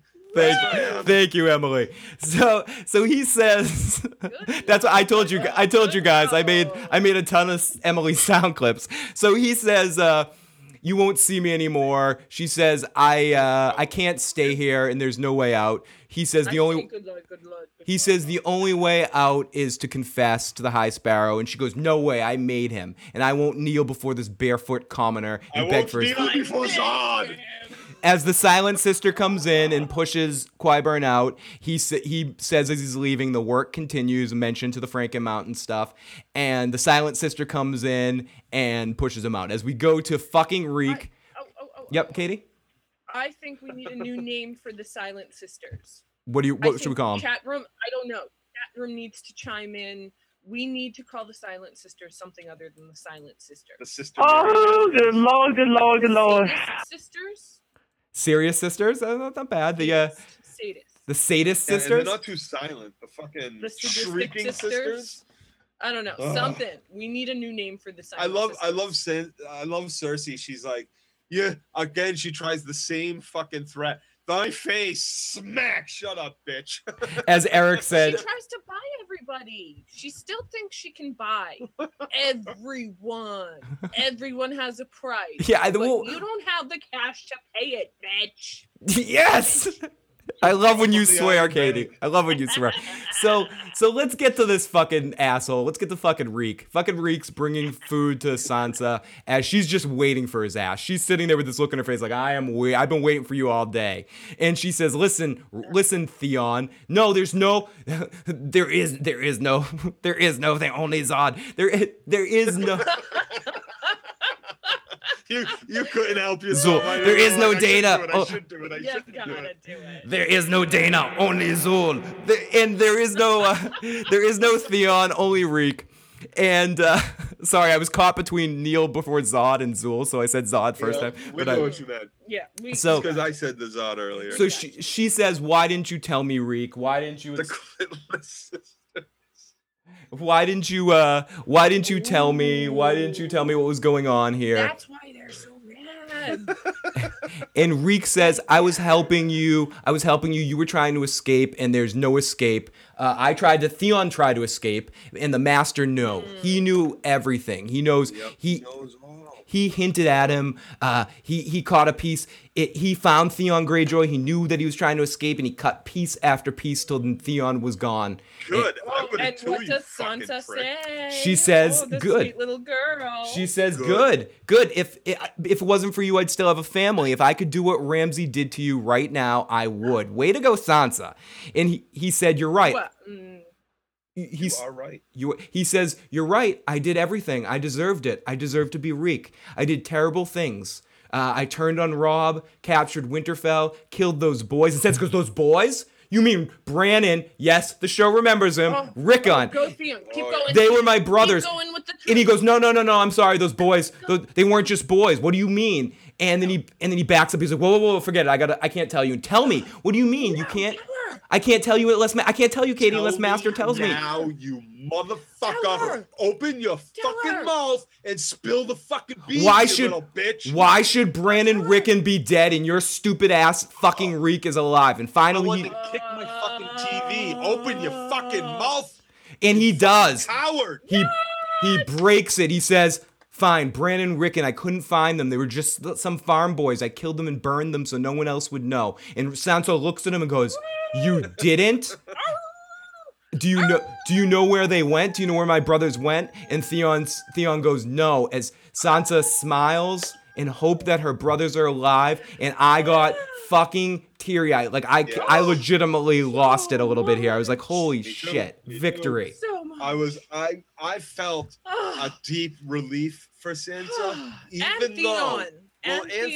Not really for Theon. Fuck it. I felt a deep relief for Sansa, even though I don't necessarily believe she felt a deep relief that her two brothers were fucking alive. Yeah, and I know she was asking, where are they? Do you know where they went? No. Yeah, 3 brothers. 2.5 in her mind. Yeah. 3 brothers, look. yes. But still, I was still kind of like, dude, beat the shit out. I don't believe you. Punch. Like, come on. use that fucking corkscrew on this motherfucker. Fuck him. He don't get to live no more. He's a rat fucking bastard. He went and sold your ass out. On when he turns around, even though he just told you your brothers were alive, you stabbed this motherfucker in the back of the head with whatever tool it was you picked up last fucking I had to get week. drunk as hell last night. I gotta be honest with you. You can have plenty of fucking revenge on that motherfucking Ramsay later. Take a few more fucking licks. You're the one that fucking married him. You shouldn't have seen this coming. You were already fucking engaged to that other fucking slimy prince. She knows that she can still use Theon. Theon, especially after this scene. Theon is still in there. Joe. She can still use him, as she just did to get that information. Joe, this one's for you. Theon is still there. I had to get drunk as hell last night. I gotta be honest with you. After that episode, I'm basically ranting here, but I'm gonna get to a point. Just bear with me. Oh my God, Emily, I am bearing with you. So here we go to that was amazing. That was real. That I freaked the fuck out. I've been giving Theon a lot of shit. We've been giving a lot of shit. I still think Sansa should have stabbed. Thanks for the information. That's all I really needed from you. Stab him in the back of the head with. Exactly. Yes. Thank you. Yeah. Exactly like that, Phil. Thank you, motherfucker. That's why we're friends, Joe. That's why we're friends. Corkscrew. I want that, but it's not the best move yet. He can't die yet. Katie, that's why you're smarter than us. Okay. Like, yeah, dude, maybe. I'm a wolf. Come on. I'm the one that's gonna be ripping throats out. Okay. Keep Theon alive a little bit longer. Think this through a little bit. Don't act on. Okay. I'm a bit of a hothead at times. I try not to be. Joe, read the chat right now. Joe, read the chat right now. Joey Coco Diaz. I'm not sure who that is. Who's Joey Coco Diaz? Oh my God, I'm scared. So we go over to Roose, who's talking shit about Stannis' army, saying he only really has 6,000 men, and they aren't prepared for siege. They have horsemen mount. Oh wait a second, we got a fight going on between the wolf and the. You're licking my ear. It kisses. Aww, it's a good puppy. They bonded. These two bonded. This wolf and this man. So we go to Roose, he's talking shit about Stannis' army. He's like, oh, most of his men are on horseback, and how hard can their horses jump? They can't get over our walls. We built Winterfell, and they're stuck in the snow. So all we really need to do is wait behind this wall while all their shit fall apart. It's gonna be simple. They'll implode. There'll be people will ditch. They'll be intrigued. They'll kill each other. You know, the whole thing will implode. But Ramsay's not happy. Ramsay doesn't like this strategy. Excuse me. Not at all. Ramsay does not like it. Ramsay's an impulsive boy. He is, and young warrior with no wisdom. And Ramsay is. All right, look. These people are crazy. I got to tell you something. Mm-hmm. Ramsay's a bit crazy. These people are crazy. He is. This is what he's trying to be. You know, listen to me, Dad. You'll know what I'm about. I'll save the shit. I'll do it. We got to show the North that we're the fucking Ramsays and this shit is ours. Just let me go in there. The Ramsays. Style. I'll sneak in. We'll take them out. We'll do it, man. Trust me, Dad. I got this shit. And, come on, fucking yeah. He's had who has he had to deal with so far? Theon fucking Greyjoy. Yeah. No. It's not like he outwitted a fucking master fucking genius and like thwarted his Winterfell plan. What was that, Katie? Outwitted fucking Theon. I keep because Roose, for all his sadistic issues, he's a practical, reasonable man. Yep, fair enough. He's a strategist. And I just keep waiting for Ramsay to do a huge fuck up. This reminds me of an old joke. This reminds me of an old joke. Bear with me. Two bulls sitting on top of a hill, and one's the dad bull, sitting there just chilling, eating some grass, and the son bull says, "Hey, Dad, look down there. See all those cows?" Dad bull says, "Yeah, I see all those cows, yo." Son bull says, "Yo, why don't we run down there and we go fuck a cow?" And Dad bull says, "No, son, we're not going to do that. We are gonna walk down there, and we are gonna fuck them all. That's the difference between Ramsay and Roose. Roose says, no, we're not gonna do anything. We ain't gonna go out and attack them. This fucking southern-born bastard is gonna freeze and die in the snow, and that's how we will show them that we are fucking Northerners. Absolutely, and you don't fuck with the Northerners. Let's jump in the chat for a second. Scout to go to says, yes, let's let Ramsay go with 20 other idiots. He won't come back. Sounds good to me. Yes, me too. I'm with you. How can this succeed? C. Mean it says, Theon's always been a man with no country due to others' whims and desires and rules. Yes. I sympathize with his plight, and he just wanted a chance to be something. Very fair enough. Yes. We got a lot of... Yes, but how you want a chance to be something, but how you go about becoming that something is completely... what makes character. He chose a pretty shitty fucking way to do it. Let's betray my fucking, supposed best friend, even though he's my caster's son. He's still my best friend. In fairness, he had a foundation of such thievery and such. In fairness, Balon. Ironborn. In fairness, when we were in the whole point with his father and stuff, and Balon didn't really handle the situation right. He could have been happier to see Theon and treat him with a little bit more. Yeah. Theon is absolutely responsible for his current and recent past behavior. And his douchebaggery, He of had course. a fucked up foundation. It was kind of predictable. A couple other people, or someone asked in the chat about the others thing, and someone did say the reason why they strayed away from calling them the others on this TV show was because of Lost. I actually have read that somewhere before, because they didn't want to confuse things. And here's the thing: we have the whites. For anybody who's confused out there about why things are different, there's two different groups that are kind of attacking. There's the upper echelon, which are the whites. These are, or are they the other? They're the others. Yeah, I've been confused by this. They're the whites or the others, and then there's. I forget. It's been so fucking long, and it's easy to confuse. Help. I think the others are the crowned. Ones with the big spears and just the White Walkers. Yeah, the White Walkers are them. The blue eyes. Blue eyes are the other. Dead ones. I don't know. It's one or the other. They all have but there's two different classes. There's the risen dead as we'll see, and then there's the fucking. I'm so confused. What is going on? I'm not confused. The zombie people, those are the whites. Those are the reanimated dead. And then the guys with the blue eyes and the dudes that were hanging out on the wall, and the one that John killed and the one that Sam killed, that's a White Walker. Oh, that's White the Walker. others. The others are the living White dead. Walkers, do White Walker equal other? Yes, I believe so. What? Yes, at some point. I believe so. Okay. I think it's just a different. No, it's just a different name. It's the name they choose not to call them others on the show for confusion purposes. The rest of us, who are now confused because we don't remember because George hasn't put on a book in so fucking long. It's coming out. Anyways, so basically let's hold on. What did the babies become? What was that? You see them. The babies become White Walkers. The babies become White Walkers.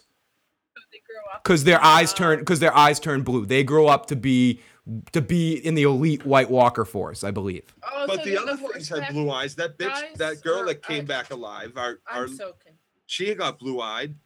Let's read what the chat room says. Russ Fant says, Fire kills the Whites, book and show. Dragon Class Obsidian kills the White Walkers, book and show. Valerian Steel killing White Walkers, not yet confirmed in the books. Stacy E says, The others are White Walkers, Whites are minions. White Walkers are like necromancers, and the reanimated soldiers are their minions. Rolaren says, I'm yelling at the screen, don't kill Benjen Stark, John. Lola says, zombies. Oh, do you think so? I don't think so. I don't think that was Benjen.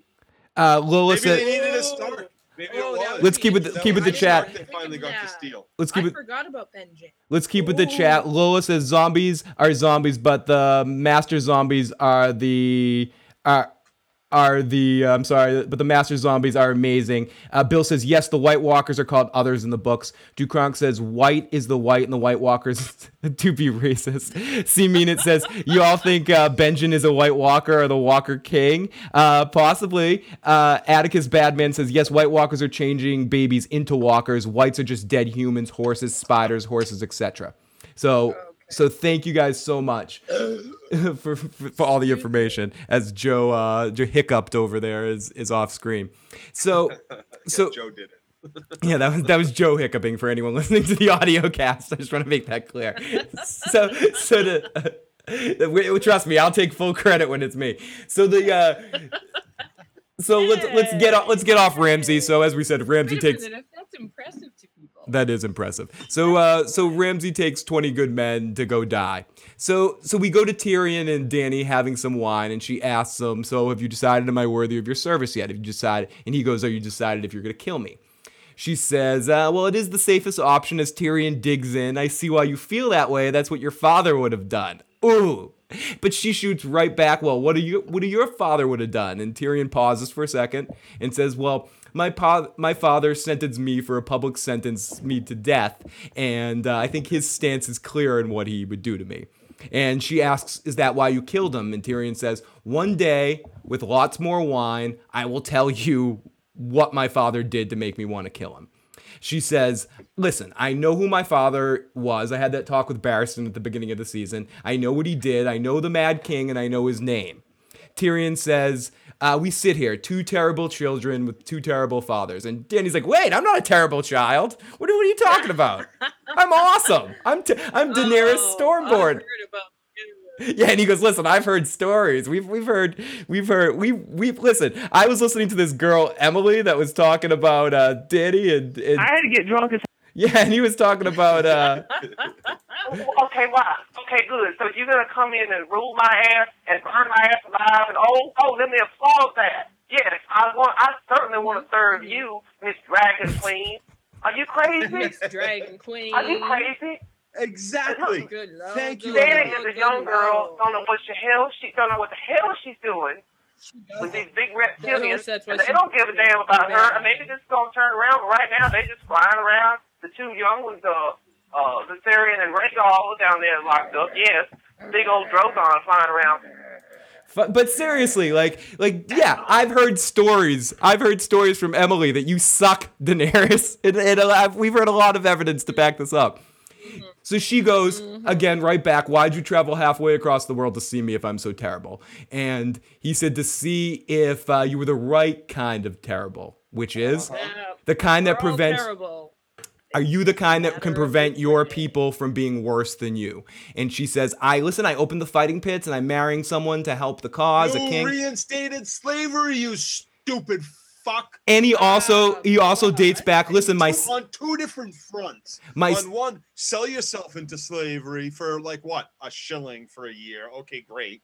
The fuck do I want with money? Once you get sold into slavery, you get your fucking money taken away from you by your fucking slave master. And then on two, you open the fucking fighting pits. You have slaves being beaten and told to fight or be forced to fight in front of you, and a dwarf running out in chains in front of you, and you don't ask, why is this man in chains? Who put this guy in chains?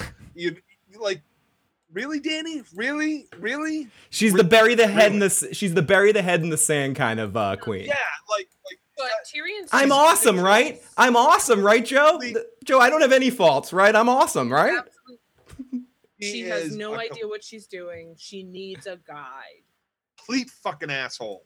I wish that she had been able to meet Aemon. Hippo cunt is more crit. More like it. No, let Katie talk. She needed to meet Aemon. She needed to have some counsel that would have been great. Aemon. She's had no good counsel. She's just fucking riding on a wave of queenship. Yep. She has no idea what she's doing. She's had no good counsel. Tyrion told the sad story, and that's her lessons in life that she is using as a foundation for her. I also think it's very interesting, though, that when he calls her on, or she says, listen, I married someone to help the situation. I'm sacrificing my own rule to marry into a king. And he says, yeah, my sister did that too. And then she eventually killed that king. And her response to that is that she hopes that perhaps it won't come to that. Like that's the likely scenario that's going to happen. Yeah, she sees it. She's all like, yeah, I might kill my husband too. Yeah, that's all right. That, though. Yeah, he did. What I saw, he was impressed by that. I think she's reading him just as much as he's reading her. Oh, way more. He's reading her way. She is not a people reader. She's fucking blind. Well, she is. She's just not wise and old yet. Nah, she's fucking, I mean, not to say that Tyrion's old. She is not a poker player. I think she's a potential. We'd all take her money. Big Larry, what's his name? Big Kev. Big Kev, yeah. Kev would have fucking treasuries. That's empty. why she needs guidance, because she's Tom Cruise to Goose. that movie. Goose. That pool movie. Oh, no, with Paul Newman. Oh, The Color of Money. The Color of Money. Fast Eddie. Fast Eddie Paulson is who you're thinking of the name. Paul Newman's character was Fast Eddie. It was because of the song. Or you could say Woody Harrelson in Kingpin. Munson. He was Munson to well, anyways, so she hopes it will she hopes it won't come to he says she hopes it won't come to killing him, and he looks and smiles and says, it's not impossible that Varys was right about you. And she says, Varys, the spy master, he was trying to kill me. And he tried to kill me for 20 years. Tyrion says, the main reason you weren't killed in the crypts was because of Varys. He's the one man I trust, well, him and my brother. And she goes, your brother, the one that killed my dad? And he puts down the wine. He's like, yep. And she goes, well, maybe I'll kill you after all. And he jokes. It's your prerogative as a queen. As a queen. And he says, listen. I'm not going to beg for my life. You can kill me if you want. I'd be dead by now anyway. Yep. You know, right. Like, come on. I gave up on my... Stop with the fucking threats and start fucking talking like a person. Exactly. I gave up on my life. Euthanize me or adopt me out, but stop threatening me like, your threats mean nothing. My sister was Cersei. My father was Tywin. He fucked both my wives, raped had one of them like chain ran through his fucking army. Like your threats mean nothing, sweetheart. I've Catelyn Stark and her crazy fucking sister had me fucking locked up. Your shit means nothing. Stop it with your fucking threats already. So he says, I gave up on life, but because Varys said you were worth it, I gave it a chance. And at least if you're going to chop my head off, life was interesting. She says, you're not going to be murdered. And listen, then she takes away his wine and says, listen, you'll advise me as long as you can speak in complete sentences. I'm not going to kill you, and you advise me. So don't take my wine. I told you, once you made up your mind you weren't going to kill me, I'd tell you how I killed my father, and you needed to ply me with much fucking wine. So give that cup back, and let's tell stories. Now Bruce has a really important question. When Dany has her period, is that the blood of the dragon? Sorry, that was a good one. Well, it's a good question.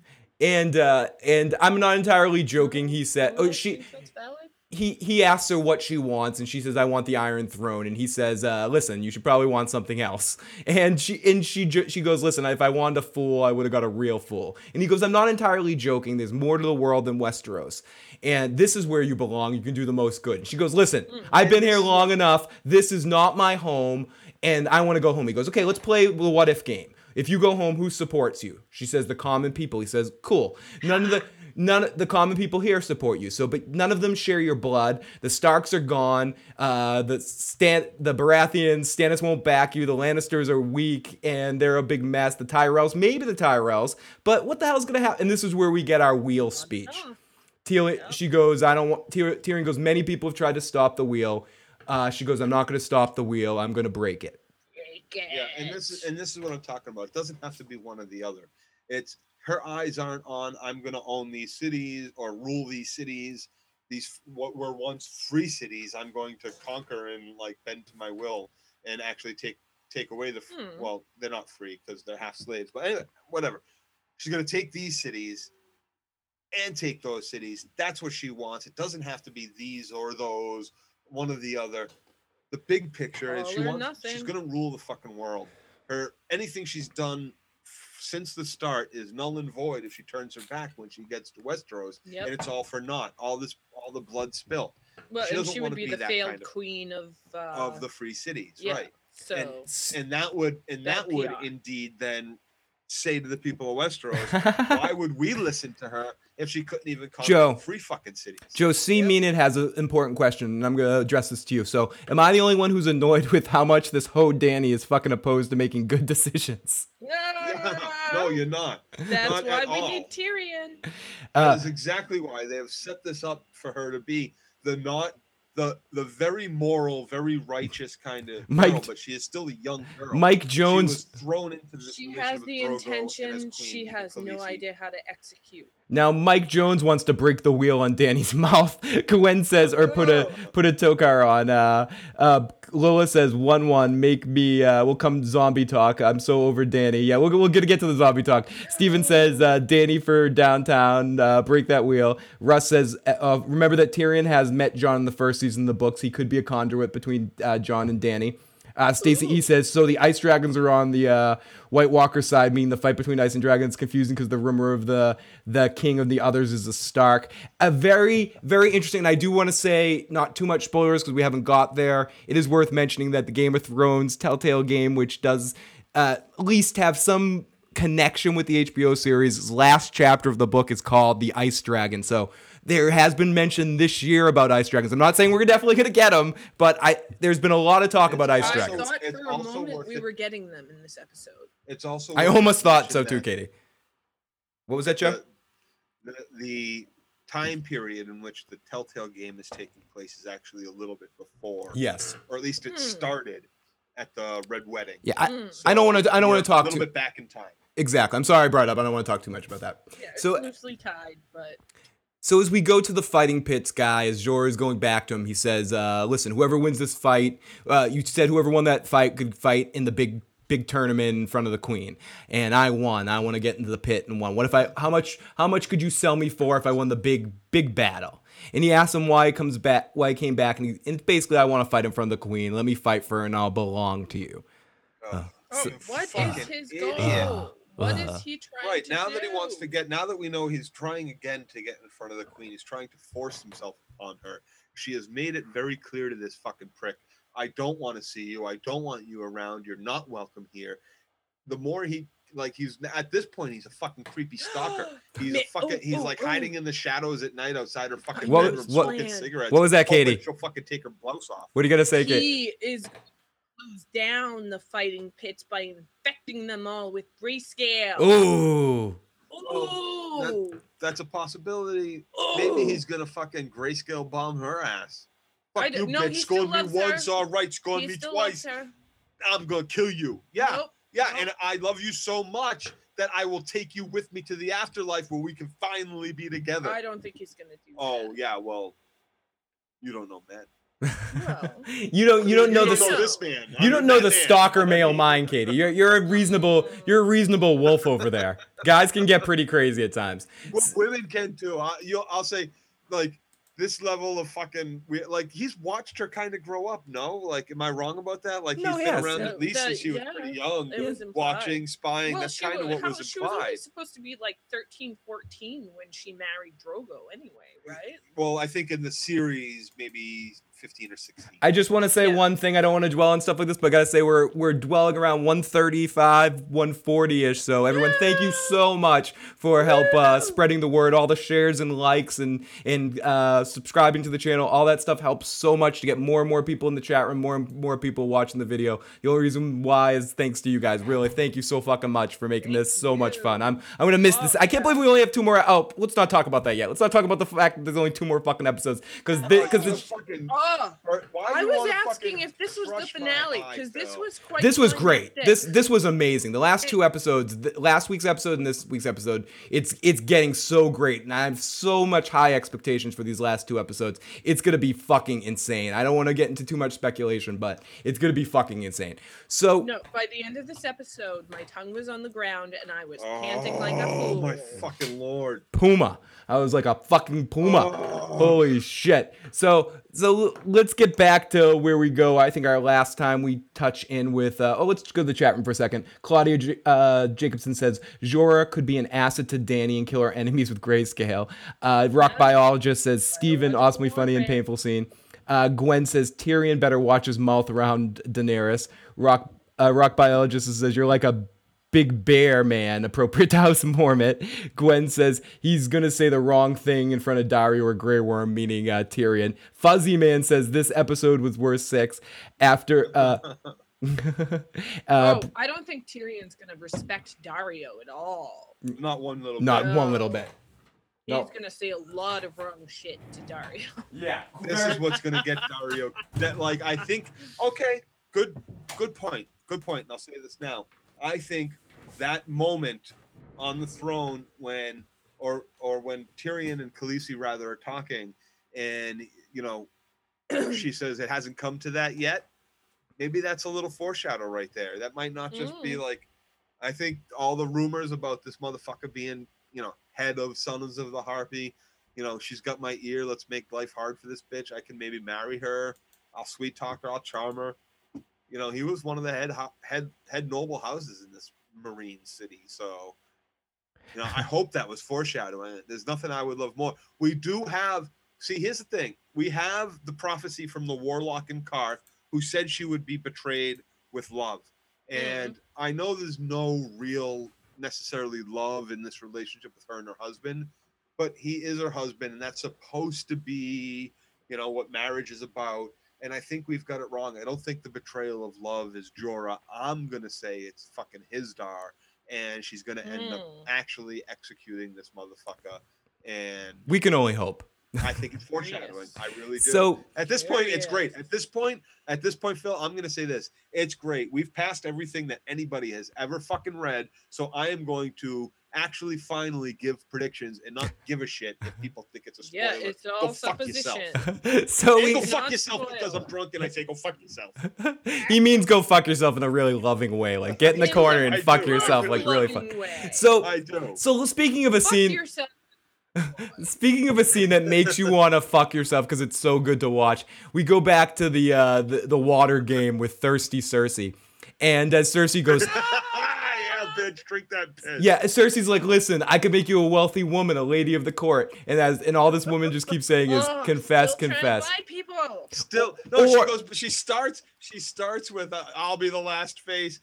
No, she starts with I could buy you, and she ends with I'll kill you. No, she says, or I could make sure you die in the most horrible way possible. I sit here every day imagining hideous ways for you to die as she dumps out the water. She is trying all of her old coping skills. Oh, yeah. And they just do not here we go. apply. I want to talk about this because it was so beautiful. And then Cersei gets on her hands and fucking knees, and she full on. I don't want to talk a lot about it because we talked about it last week enough. She goes full on Oz, like Beecher licking the ground of the water, licking the water, licking the water up, baby, lick it all up, lick it up. That. And you know that there's at least one spilled bucket of piss and shit from the corner, if they even gave there's her a nice bucket. layer of scum. Yeah, there's a nice layer from whoever else has been in. They've never cleaned that fucking floor. Drink it. Drink the feces and urine of 100 fucking. I hope you're actually drinking your brother's piss and shit. I hope you're drinking fucking Ned Stark's piss and shit. I hope maybe Jaime Lannister and Oberyn pissed once on the floor for Tyrion in his fucking cell, and I hope you're drinking that right now, you fucking cunt. That's all. They let Lady Marjorie have an hour with that cell before they put Cersei in it. Yeah, she covered it all in poo. You know, she touched her hand in poo and put it everywhere. Every fucking ounce of feces she slurps off. So let's get into it here. The scene that I appreciate, but the quote unquote I would say somewhat out of place scene of the night. We go to Sam and Gilly for a second, and Gilly's attending apparently only been a day there. Let me say. Yeah, it's been like a week or a month everywhere else in the world, but it's been only a day since last time week. moves slower up north, Joe. He heals slowly. Joe, we're in a time vortex, and time moves slower up north. It has to do with the cold and the white. Winter does seem to drag. Yeah, winter's years long. Cersei, Automatrix says Cersei doesn't shit. Peter Live Music says maybe we could have a video called Two Lannisters, One Cup. I will not watch. Oh yes, you would. No. You would have to. So, but it's our job, Katie. You'd have to watch. It would be show research.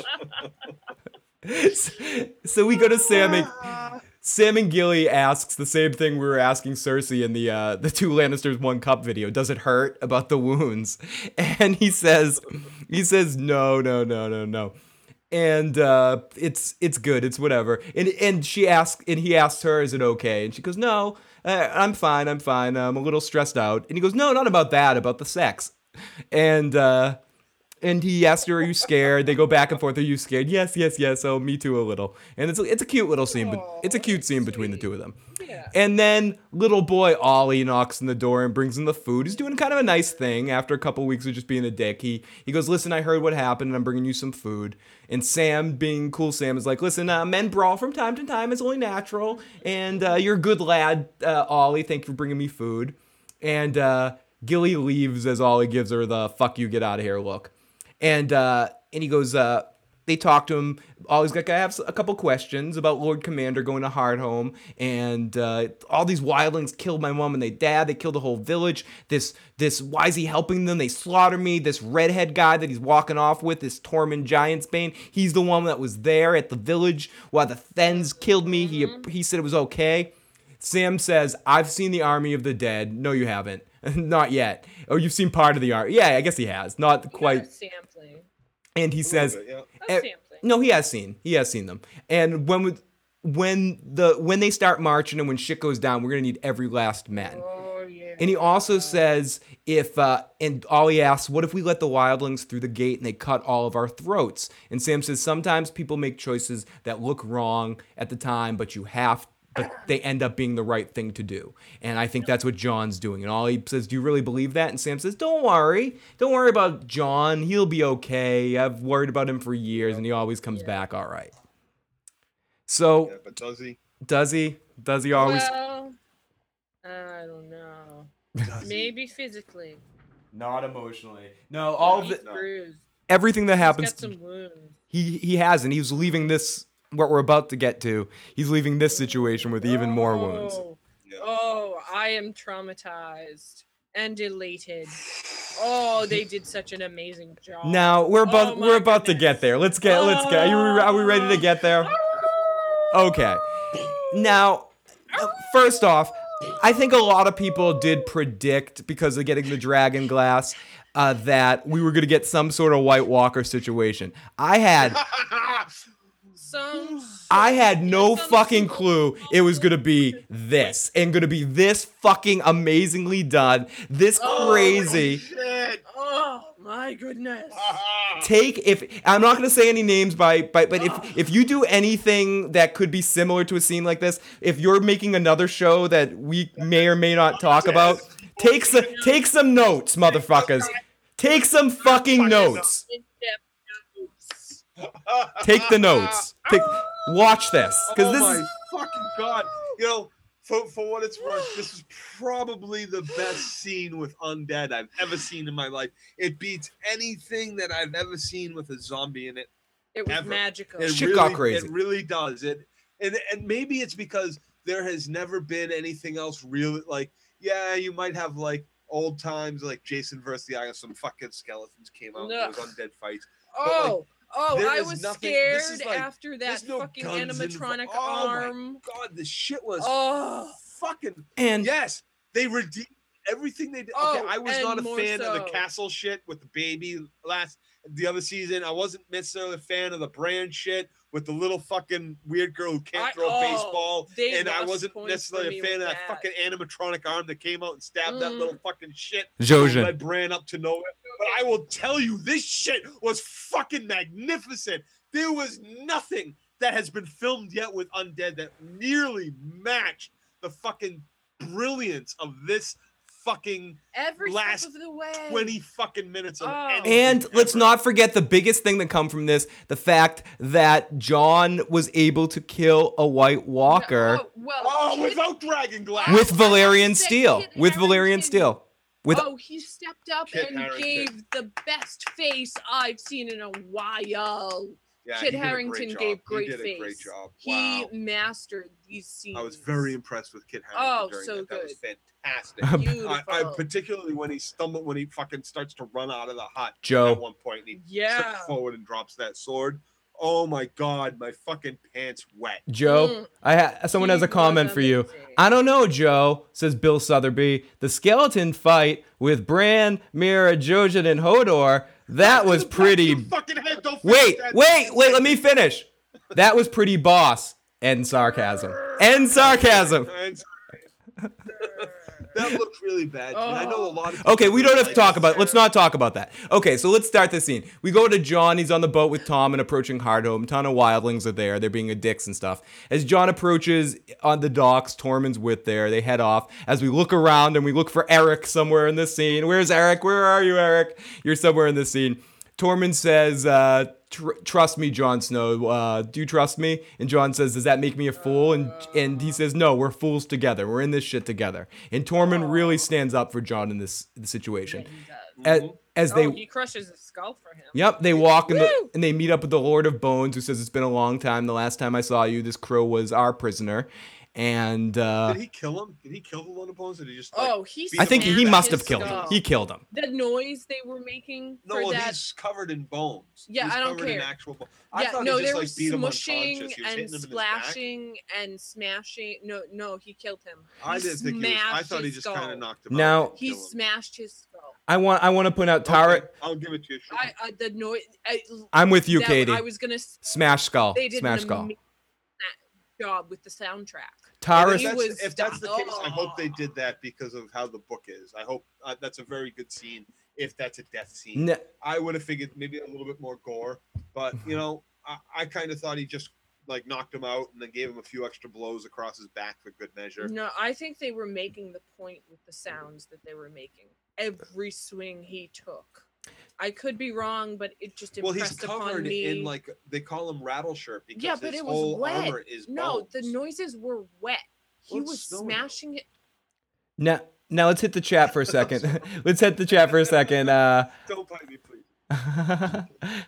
Let's hit up awesome CGI. I thought John was dead for sure. So Scout Steel Saber says I have to rewatch this as soon as this podcast's over. Seriously, Duke Chronic says my dad's. Oh, I am too. Duke Chronic says my dad's TV is crappy, so I didn't let him watch it on it. So I hooked him up with a 1080 first. How do you get the Dragon Glass? Someone said Dragon Glass or Valyrian Steel equals Dragon Glass. On Dragonstone, isn't that all Dragon Glass? That is all Dragon Glass. There's a ton of Stannis. Yeah. It's volcanic, like obsidian. It's basically obsidian. Renwood says there's blood. Renwood says there's blood magic in Valyrian Steel, which could also lead to the fact of that dragons being able to kick the fucking piss out of White Walkers because of the Red God type stuff. Lola says the last scene when Jon turns away from the White Walkers in fear and shock while thousands of whites just watch them sail away was fucking awesome. Fucking God. Oh my goodness.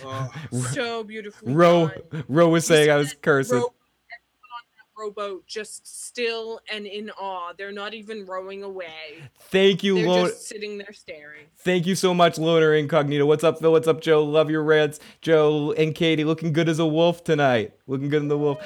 Bill says, no, the wall magically stops the White Walkers, but the zombies can get through. They brought the bodies through in season 1 when Jon killed the White and tried to kill Mormont. Duke Chronic says Obsidian is Dragon Glass. Yes. Lola says such a good episode. Sunny Day Tea Factory says it's a good thing that ice was melted and now into 2 swords. Now we have 2 swords that can kick some ass. Absolutely. Oh, that's right. Where is that other sword? Which one? Joffrey's Tommen has it. Tommen has it. Does he have it? He absolutely has it. Yeah. No, he didn't rename it. He kept that stupid fucking name. And the sword that Jon has, the Mormont sword, that's called Iron Claw. Am I correct in that? Yeah. Which was good for a bear and is good for a dire wolf. Yes.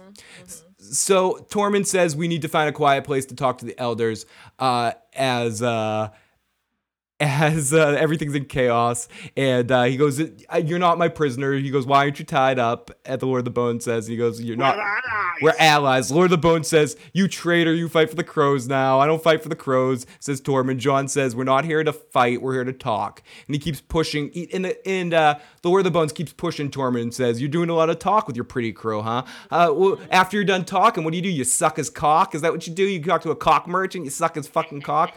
I bet as Tormund, and this just goes to what Katie was saying, just to say that I back up Katie in my notes, I say, Tormund beats this guy to death, and we hear his head crack as he gathers the rest of the others, and he says, this is a dead Lord of the Bones, as Jon walks behind him with a little smirk in his face. That's how they do it up here north. So So Jon starts giving a really awesome talk, which I think probably was inspired by some of the tales he's heard from old Nan. Yeah. And if it is, he killed them. In which I'm going to defer to both of you. Horse Nation. I'm sorry. Horse Nation says Tommen named his sword "I'm coming, Marjorie." But wait, I'm Mom's king back and I there. can't do nothing. And someone says it's Long Claw, not Iron Claw. I'm sorry. Yeah, Long Claw. I'm sorry, everybody. Long Claw. And, so I'm going to defer to you two in that he's killed him here, and that's kind of important because that really drives home. Bill says this. Everybody else who's how important it is that they go and talk at this moment. Bill says this. Hear what Jon has to say. Yeah. Bill says the sword's called Two Pump Chump. Tommen's new sword. Stacey says, paging Brienne, we need you at the wall or your sword at least. And Rock Biologist says, yes, it was in fact a fatality. So Ren says maybe if they keep rowing away from the wall, they'll bump into Gendry. Oh yeah. I'll be running around somewhere by now. He's with Rickon off somewhere frolicking. PD's live music says, wasn't it hugely stupid of Jon to say he put an arrow in Mance's heart without explaining himself first? That's that Stark honesty. It's so Stark of him to do that, though. Jon talks very primal. And I also that's what the wildlings respect. Absolutely. And I also think some of the speech that he tells here is quoting old Nan. So Jon talks I don't think he wants them to know that we were burning him alive. The crows and Stannis, we were all burning him alive. So now come fight with us. He doesn't want to have to explain it all. I think what he does, by letting Tormund get to it, by seeing exactly where Tormund's going to stand after Tormund beats someone to death, Tormund has to kind of step forward and tell the whole story. If it all comes out of Jon's mouth, nobody's really going to believe it. Yeah. So he just says the awful thing that he did, which was actually a very noble thing, an honorable thing. Yes. But I am the one that killed. Mance Rayder died. I killed him. Yep. I didn't put out the fire and save his life. I put an arrow through his fucking heart. I give him mercy. Mega Moose says, when Jon killed the White Walker, it drew the gaze of the Night's King, and he watched Jon even stared at him in the dock as he raised the dead. Yeah, he gave him the fuck you, motherfucker. It seemed like he focused on him and said, that's the leader. Well, he knew that Jon he saw Jon fucking strike one of his brothers down. Not some stupid fucking dead zombie that he was about to raise off the fucking he raised 10 minutes earlier. Well, he knocked one of those motherfucking one of his family. Those were up there on horseback. They were studying. Yeah. They were looking at the skill set that these people have because they have so many bodies they can throw at them. Surveying the battlefield. Yeah, they can just throw all the bodies they want at these people, gauge their skill level, who might be in charge, who they might be contending with leader. This is a big test for the dead guy. Lola says Tommen will shit himself if he's gonna see a White Walker. Such a waste of a good Valyrian steel. Yeah. Tommen's already having a nervous breakdown. Well, come on, who said that about Sammy? It's true. Very true. Sammy? Very true. I'll take Sam over Tommen in a fight, though. So Jon talks to the elders. He says, "My name's Jon." What was that, Katie? I was just going to say, Tommen needs a guide, someone who can teach him and guide him through what he needs to do as king and as a man. A Tyrion? Just like Daenerys. Let's hope Kevin. Let's hope Kevin does that for him. Let's hope Kevin does that for him. So Jon talks to the elders. He says, "My name's Jon Snow. I'm the Lord Commander, and we're not friends. We're not going to become friends today. It's not about that. It's about survival. It's putting a 700-foot wall behind you and what the fuck's out there." Someone says, "You put the wall out there." Someone that I'm not even going to bother learning her name because she dies by the end of this episode. You put. I was psyched.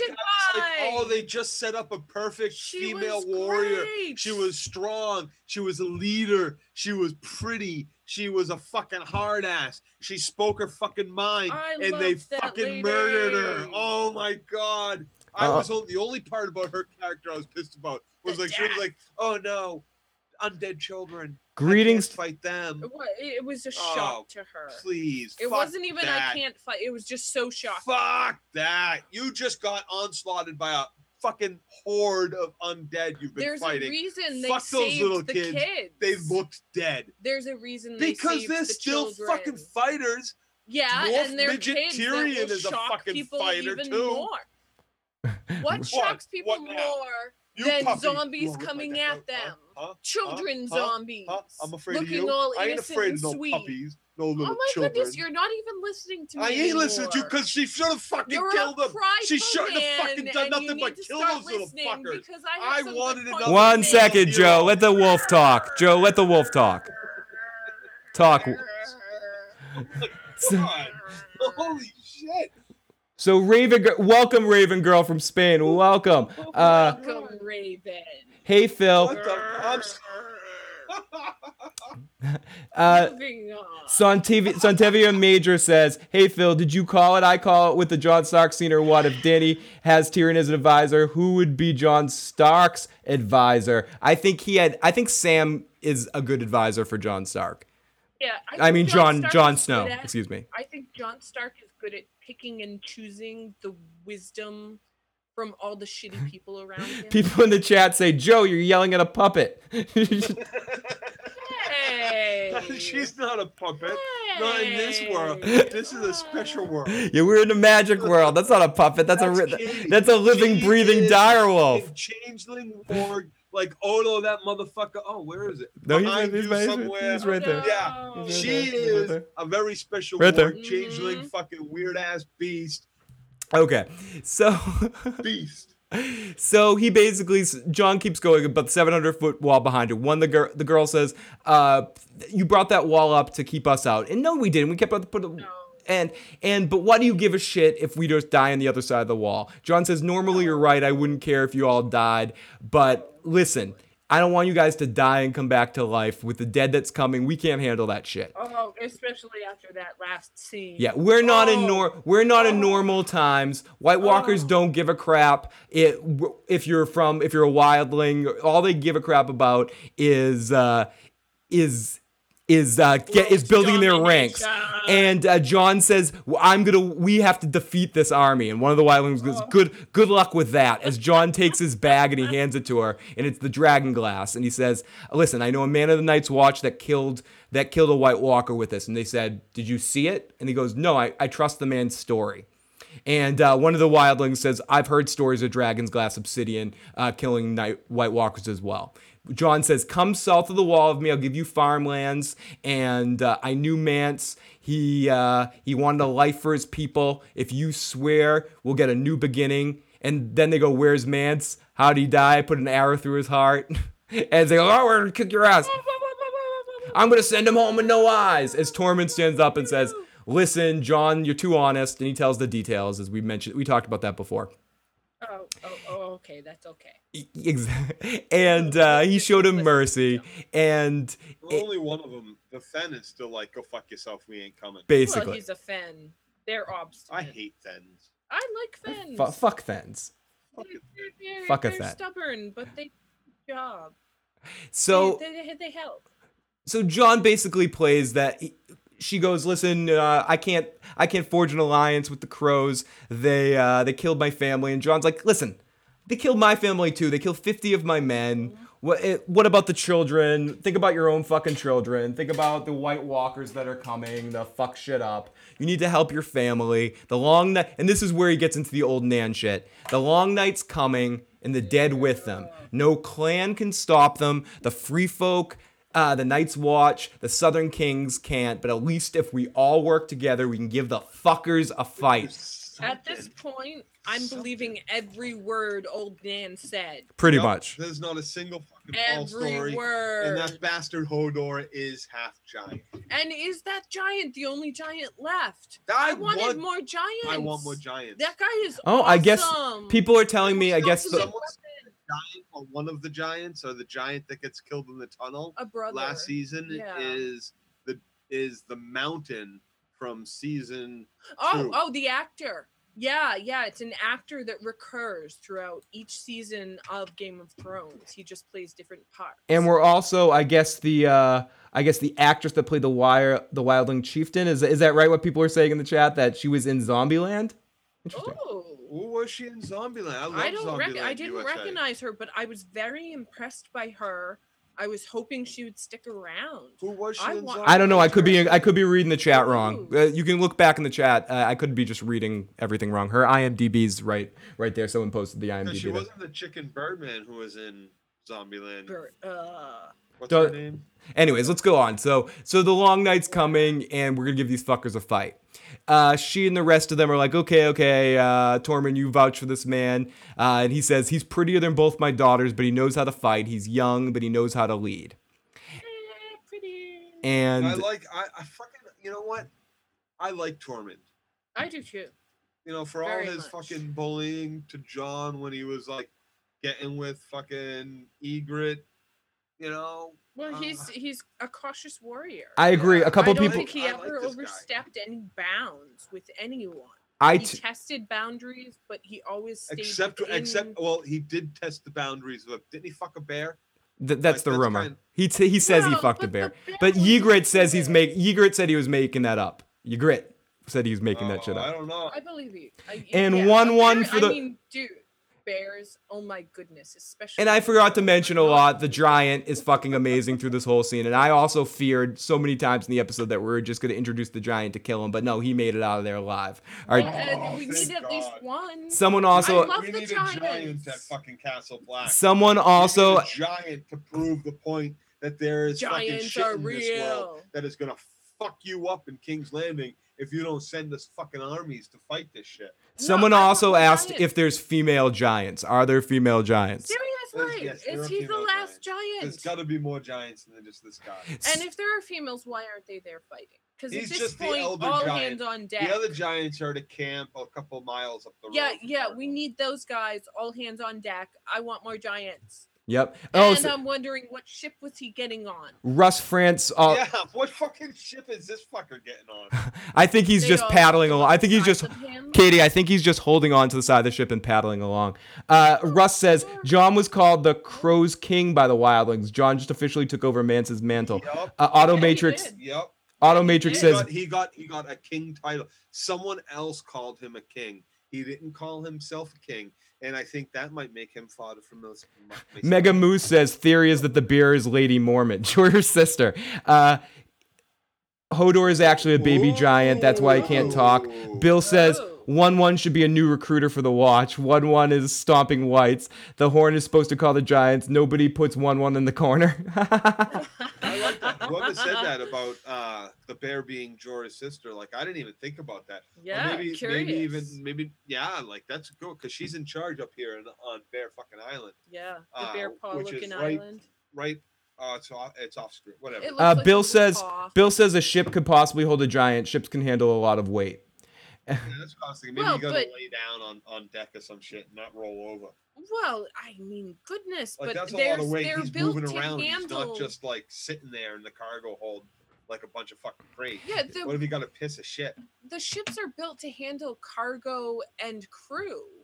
No one mathematically made sense for the giant to climb on. I mean, really, this is not. It's not like shipbuilding and ship sailing isn't a science. There's mathematics that go into it. He's holding on and he's in a fucking mast. What is he gonna do? Stand on deck? He's holding on and kicking his feet. Do they have giant ships? How many giants are there? Is this a whole culture? Are they a seafaring culture? I'm so curious. So one of the wildlings says, if I break bread, talk to your fucking cousins. What? We're very elusive. One of the wildlings says, if I break bread with a crow and my ancestors would spit on me, and the girl wildling says, but who would care? They're dead. She says, me too, but they're dead. But they're dead. But who cares? They're dead. And she goes, I'll never trust a man in black, but I trust Tormund. And if he says you are this way, I'm with you. Mm-hmm. And she says, I'm with Tormund. We'll stay here. At least the Crow King. At least if we stay here, we're dead. But at least with the Crow King, there's hope. So Tormund. In the end, it's all about the striving for survival. So, but one of the Thens is like, I don't give a shit about survival. I give a shit about being a fucking Then and eating people. This is my enemy. The minute you walk on those ships, they're gonna slit your throat. And he walks out of there as the girl says, I fucking hate Thens, as they head out to load the ships. I really loved this character. I was so hoping she got on those fucking ships with them. Me too. Yeah. Otto said, well, if we're going to revisit her kids, her daughters, because they made it onto the boats. Otto Matrix says, I just really liked her. Some Ollie lovers in the future. Otto Matrix says, you're right, Katie. The sheer mechanics are mind-boggling. Seriously. I like when they panned out to show the ships. I didn't see anything that could compensate for giant weight. And he can only walk out so far. Yeah, he's tall, but he floats too. He's still gonna have displacement. But stuff is gonna get rough out in the middle of the ocean. Oh, he doesn't have to go far. None of them went in the fucking ocean. None of them went really like ankle deep. So maybe he just walks along shore. Well, where are they going anyway? I really hate the as everyone's saying in the chat. I really hate these fucking Thens, as the girl says. So here we get to a chunk of them heading, a bunch of them leaving as they're heading on the ships. John says, how many? About 5,000. Tormund's like, I can't count too well. John says, we're leaving too many behind. And Tormund's like, they'll come eventually if they're hungry or something like that. As all the people, that foreshadowing. As all the people, leaving too many behind. As all the people start getting loaded up on the ship, the little girl and her mom, they say goodbye as they have a weird interaction as they look. I initially thought it meant the little girl was going to die because I was just wondering what was going to happen here, but it ended up being the mom. And they get sort of a hard look. Then we go back to the giants, and the giant and John's guy. What is John's friend's name? I always forget this guy's name. Tell me in the chat. I can never remember. His buddy from the... No, it's not. I'm not even going to try to... No, I'm not even going to try to mess it up. Maverick? So back to the Giants, and the Giants talking to John's guy. He goes, and the Giant in 1-1 translated in goes, "What the fuck are you looking at?" As we start to hear dogs barking. As John hears this, everybody hears it. And if I could show you my notes right now, I wrote in all capital letters, "Oh shit, motherfucker." I said exactly Ed. His name is. Thank you guys. Dogs howling. Guys, thank you in the chat room. His name is Ed. His name is Ed. Dolores Ed. Dolores Ed. Thank you. So, and I thought he was dead too. I thought Ed was going to be dead too, and I'm so glad he didn't. Yeah, I did too. So I thought he was going to die. The girl was going to live. I really thought that. So something's coming from the top as we hear the dogs yelling at something. We don't like what's going on here. Everything starts getting tense. We hear the howlings. We hear weird sounds as something's coming. Horses. Shit, something's at the gate. And then you start to see all the people start fucking flooding. Like all the people start panicking and starting running towards the gate. And the Then happens to be standing right there near the gate. Like he heard the dogs howling and he kind of started going forward. Yep. He started to see the people off in the distance that didn't fit. Because there was supposed to be 100,000 soldiers that Stannis had broken up. So the bulk of them, well over 50,000 of them, had flooded off to the, here's the wall up here. And well over half of them had flooded to the other side of the wall. Just north of it, right at the very tippity top of my map, there's Hardhome, and that's where they were all kind of sitting. And there was at least 20, 30,000. Hardhome can't fit all them inside its walls. No. So there was many wildlings or free folk outside camping, waiting to find out what was going on when this started happening. So the Then sees them all just kind of starting, all these other wildlings or free folk rushing back. At this point, you can tell the rumbling, the fog, the mist, it's all coming from the mountains behind them. And I'm saying, is it the spiders the size as homes they were talking about? Is it a fucking avalanche? I thought it was the undead? Is it the fucking, what the fuck is going on? Now, Dragon wants to point out that dogs can smell whites and Terminators, apparently. Yeah, absolutely. Zed is dead, not Ed, as someone said. Atticus says, so well done. The crowd reaction in the cold coming off the mountain, so fucking well done. Steven says, 1 foot on each ship. Imagine epic split commercials with Volvo trucks stuck in my head now. Stacy says, so 5,000 wildlings and a giant were saved. It looks like there was a shitload more wildlings that became whites. Oh, so many. Well, at least the majority of their force. Yeah. They lost so many. They lost thousands and thousands. Yeah, the dead 10, army. 20,000. They doubled their numbers. 20, 30,000. At least. So they doubled their numbers. Plus, whatever didn't go, put it this way, whatever didn't go to Hardhome after Stannis broke up Mance Rayder's army last season, whatever didn't go there, aside from Bran and the other little shits, they were all what fucking came after them. Yeah. Everything that was living north now, basically consider it gone. Yeah. Except Bran, Hodor, and those in the fucking cave. Oh, we have somebody from San Francisco. Hey, I was trying to comment, but it won't let me. It's all good. I'm watching and I hear it. Great episode. Just 3 days till I see it. By the way, love Katie as a wolf now. Thank you, friend in San Francisco. Thank you so much. And she texted us at our line 781-990-8509. So we see the howling and we hear weird sounds. Something's coming. Horses. There's shit at the gates. There's stuff behind the gates. As something's approaching, we look out. The Then looks out, as Joe was saying. We see footsteps in the distance. We see screams of... As we... Let's just get to it. There's a fucking army of dead fucking at the gates trying to bust through. As it changes to get out, as all the people try to get on the boats now, as it's like escape time. It's Titanic, everyone escaping, trying to get in the... Titanic, everyone. Shut the gates! Let me in! Yeah. And it's only seconds.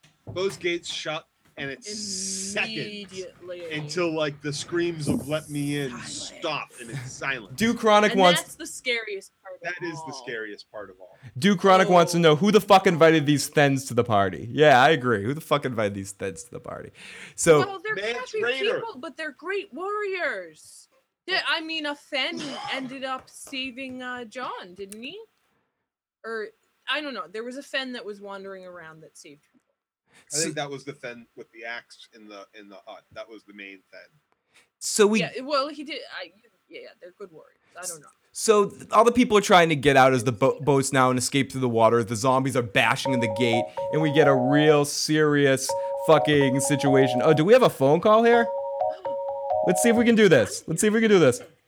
Hello. Oh, I'm sorry. Our phone call failed. It said I failed. So please try to call back again and leave a voicemail. If you just tried to call us, I will ignore the phone call this time and let you leave a voicemail because unfortunately there is something wrong that we're having like a trouble taking calls and making it so everybody can hear and you guys can hear us. But if you want to call back and leave a voicemail and we'll play it right away, I'll send it right to voicemail.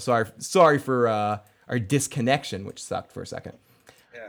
I was excited. I know, I was excited. Did you hear that? I got kind of scared for a second. I was like, holy shit, something's rigging. Holy crap.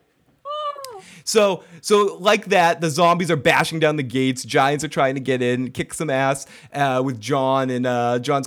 It's mass hysteria as all the whites are bashing through the gates, and John's about to leave, and he bumps into the girl who's like, "Listen, you should leave. You should get out of here. Get on a boat, head back to the wall." And John's like, "No, you get to the wall." And No, you. No, you get back to the fucking wall. It is some scary shit, but John. Yeah, no shit. I'll get on that fucking boat. Peace, bitches. Here we go. I'm gonna let that phone ring. Let's see if it works. Hello, you're on the air. Can you hear me? Can you hear me right now? Oh no, that's me. I hear myself. Can you hear me right now? Hello. Hi, welcome to the show. What's going on? We can't hear him. How are you?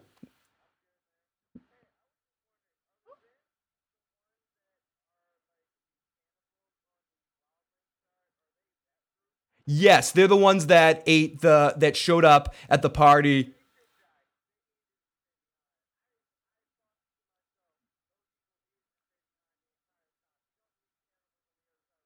Absolutely. I agree with you, man. Thank you so much for the call. Unfortunately, yes, absolutely, dude. Talk to you later, buddy. Thank you so much. Nice. We got our first call. Unfortunately, Joe. Yeah, Joe couldn't hear the call at all, but we did take our first call. It actually worked. At least I could take a call. Yay! Fucking A, thank you so much for fucking calling. I forgot to get your name, man, but thank you so much for calling. He was asking about the Thens. He was asking if they were the cannibal people. Yep. Yes, they are. So he says they need knives to the back of the head. Kill them all. So after they serve their purpose. Well, yeah, no, because now I think whatever Thens didn't get on the boat, they're dead. So. Oh, unfortunately, no more knives to the back of the Fen. Unfortunately, I don't think anybody in the chat room also could hear the call. I'm sorry, guys. I'm sorry. We're working out technical difficulties, which is hence why we haven't been able to take calls yet. So I'll work on that and make it so we can. Bad. Yeah, it's a live show. Some fucked up shit happens sometimes. Sorry, guys. We gotta start a Kickstarter thing to get some better equipment. Yeah, get some better equipment eventually. So let's continue here. John says he's not leaving. He's gonna help out, and he should be on the boat. John says, "Listen, I need to fight," and she says, "We both need to get to the wall." And John says, "Fuck it, I'm leading the charge on these whites." So finally, the whites start to get through the gate, and it's a big battle, and it's vicious. It's the army of the dead like you've never seen before.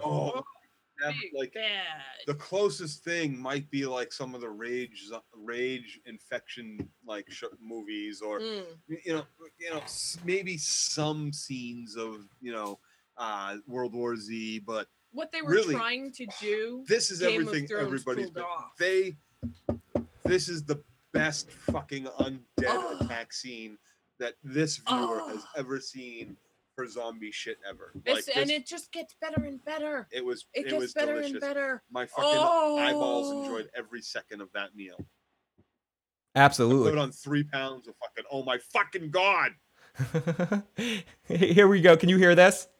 Hey, are the Thens the guys in the wildlings that like Can you hear that? people and stuff, the ones that are cannibals? Because if they were the ones that were cannibals, then it's probably a good thing that they were left behind. They probably would have gone through and just like eventually ravaged the north side later by just going around eating a bunch of people and stuff. That would not be good. Yeah, that wouldn't be. They'd have some scary farms. Yeah, and that was basically the call for anyone who missed the audio. Thank you so much for leaving a message too, dude. Really, really cool. I love that we can take calls and get messages and stuff. It's fucking awesome. So finally the whites get in, and it's battle time. It's really fucking awesome. As Joe said, the army of the dead in a battle like never before. It was brilliant when they locked the gate, and there was that like couple of seconds, and the Fen went up to the door. The Fen that was so like anti-John and all this shit. He walked up to the gate or to the wall, and he kind of peering through the logs that make this wooden wall, and he can't really see anything. All he can see is fog, and he can kind of hear some screams and some sword like bashing and muted, very muted. And then like out of nowhere, suddenly axes like start cleaving at this wall, and they're not like just not just like bashing on the other side, like points of their weaponry are actually making it through very quickly. This wall is not going to hold the fucking force that is bearing down. No way. No fucking way. Even if it doesn't just give way under weight, they're gonna fucking hack through it in moments. This shit is coming down. Bruce says them Fens eat wolf though too, Katie. Uh-oh. Them Fens eat anything they can get their fucking hands on. They're savages. I'll eat them first. B social scientist Cohen says, wow, that ending was so intense, fucking far out. Oh, so intense. Best Game of Thrones ending since Ned lost his fucking head in my mind. So like, better than the wall battle last year. Like this shit was fantastic. My fucking dick was hard as a rock. Oh, gross, but awesome. So John looks up and we see the White Walkers on the mountains on the top, watching the whole battle. As John says to somebody, "Give me the dragon glass. I need the fucking dragon glass. I want to go after those motherfuckers." As he fights his way through, and he and as he's fighting through, this is where our giant busts through the house and starts just throwing White Walkers everywhere. Oh, the chaos going on all this time too. Like, and John just like stops mid fucking stride and is staring at this White Walker. I mean, this giant burst through the fucking side of the house. He was like, impressive. With fucking undead crawling all over him. And he's fucking like pulling him off his neck and slamming him on the ground and stepping on him like they're fucking ants. Oh, it's so fucking awesome. What undead scene have you ever seen as a fucking giant? A 15, 16 foot tall fucking giant, 20-foot tall giant running around. Let's get to in the middle of it. Let's get to the chat room for a second. Scouts, Bill says they took some budget from the Dorns fight for this shit. Scout says those were some fast ass zombies. None of that Walking Dead slow shit. And Scout would also like to say thanks for the dick update, Joe. Stacy says, welcome. You're welcome. Stacy and Mum to Muses says TMI, Joe. Lois says, the White Walker with horns should take over the Iron Throne. He looks like the demon from hell. The Dorn fight used all their budget to rent the actual castle in Spain, says Gwen. Joe, Katie makes the White Walker sound. Vaughn says, stomp, cock whites. Yeah, that's what he gets. Yeah, he gets all like, the giants start just stomping fucking the whites everywhere. He's just tossing them and stomping on them. And 1-1 for the win. Awesome. It's so good. I love the giant. So it's so fucking awesome. That giant shit. I've never seen it like that shit. It was giant. Beautiful. It's that's seamless. difficult to do. I've never seen. There was only one scene that took me out for a second here, and I'll talk about it quickly. So John heads into the hut, and then we see a white figure with the sword coming through the fire, and John says, "Give me the glass." As he's with the Then, as the Then goes to try to fight him, and he quickly dies. It's like he steps up. That's what I was talking about. The Then really stepped, like in this moment. Everything that John said moments earlier or an hour earlier, whenever the fuck it was that they were in that house talking, and this Then threw down some shit and walked out. Everything John said back there, this guy lived up to in the moment. He knew exactly everything John said was true, to the point where he said, "You get the dragon glass." He didn't go for the dragon glass. Nope. He was like, "You go get it." He knew he was gonna die. He knew this was not. Ready. This was not the things that were out there at the wall. This was something different. This guy just walked through a fucking flame. He was very different looking. He kamikaze himself. And he did. He sacrificed himself to give John enough time to get to the fucking glass, but John failed. Now, Stacy says, can I just say, if you need someone to cover your retreat, 1-1 is your first choice and your last choice. So badass. Oh my goodness, so much. And then there's just tons of 1-1 love right now. 1-1 couldn't fit on the Iron Throne. Bill Sotheby says, I take back my 1-1 for recruiter comment.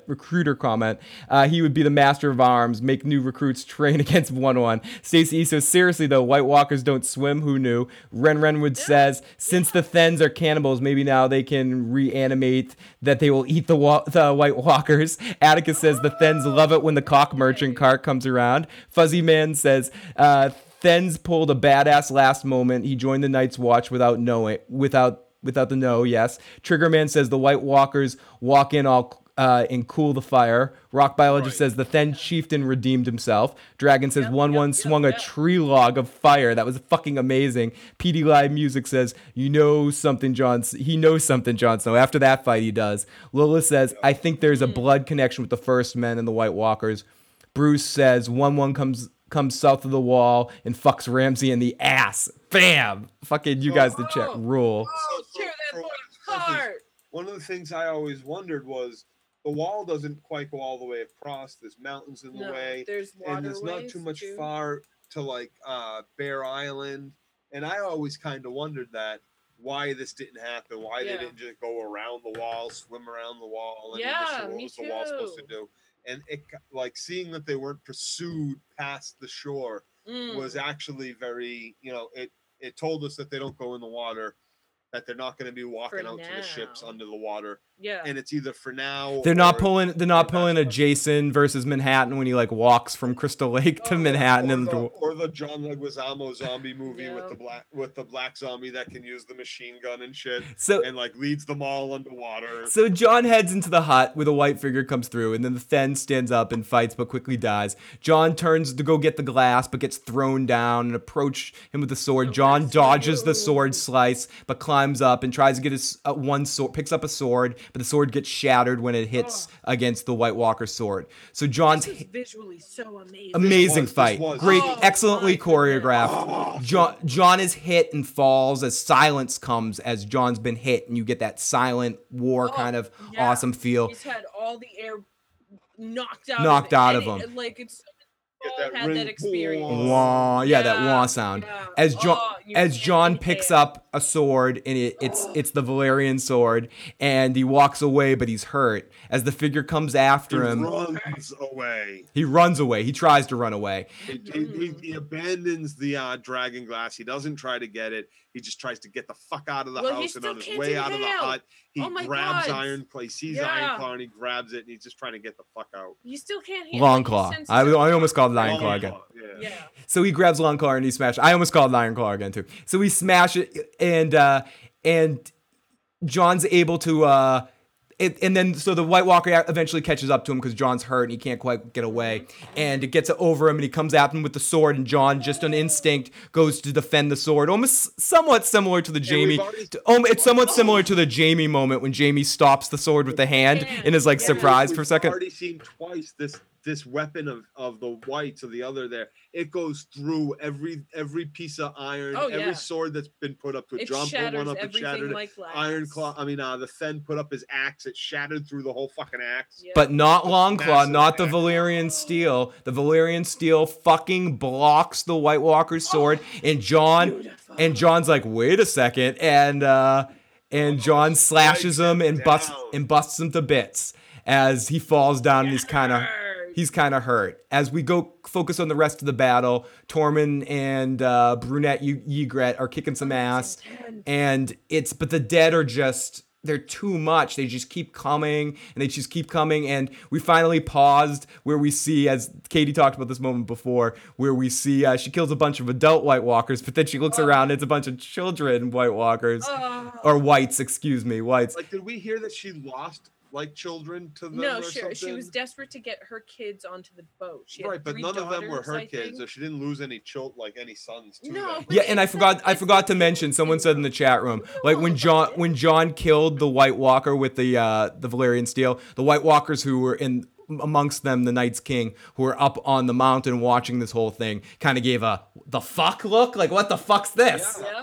Yep. Oh my God, someone just struck one of us down. What's going on? That's not supposed to happen. That's not supposed to happen. And then the Night's King decides, I'm making my way down there to go deal with this little bitch myself. Yeah. They thought they waited long enough where everybody had forgotten about Valerian steel and dragon glass, and they were gonna just fucking walk through. But there's John and his big fucking claw. Stacey E says, watch the White Walker's face when John blocks his attack. It's fucking priceless. Yeah. He is shocked. And challenged. I think he was a little happy about it too. Yep. So he wants a real fight. So they come and they jump on her and they kill her, the girl. He does, and that's why he showed up where the giant was and not anywhere else. They sent that guy down to deal with the giant. Mm-hmm. And instead, that dude ended up having to deal with John. That's what I think happened. So we see John after this moment. That's a good. I like that, Joe. As John's like throwing up and he's like, "Fuck the glass. We're all gonna die here." And him and his buddy, they head off as the army and dead just call more and more men. As there's more and more zombies. Over the cliff. That was fucking awesome. Him and Dolores had just kind of look up over the fucking house that John had stumbled out of, and they see the others up there on the top of the cliff, all mounted, looking down at the battle, surveying. And suddenly these one guy hordes, there's one guy, the king of them, I think it was, the hordes of undead start running from behind him and pour off the cliff. and John and Ed are just sitting there, kind of stunned. They don't know quite what they're looking at because all these dead kind of hit the ground and stop moving. And so him and Ed kind of give each other a look for a second, and they just fucking, all right, stun is over, and get up off the ground. They're like, oh fuck. Yep, I literally right. They go up, oh fuck, and they start running, and one starts to run towards the sea too, and he just has a bunch of whites all over him as he just beats the shit out, starts stomping them, and I just wrote fucking giant kicking ass as and this is the one moment, the one little tiny moment that there's a scene where John's running with the sea, where it's like, oh, John's running in front of a green screen with a CG giant behind. There was only like one moment. It was like half. One half a second. It was register on me. I noticed, but it was okay. It was okay. I agree with you, Katie. I noticed it, but it was okay. It was like a green screen moment. It was like, okay, It was seamless. It was seamless. I was so in shock. I was probably screaming something or just looking at the fucking big log in the giant I was howling. I think I was thinking, goodness. really? Yeah. Isn't that log going to slow him down a little? Shouldn't he just be concentrating on running? Scout Dakota says, it's raining undead. Yeah. Pete's Loud Music says, Jon Snow's going to break out some...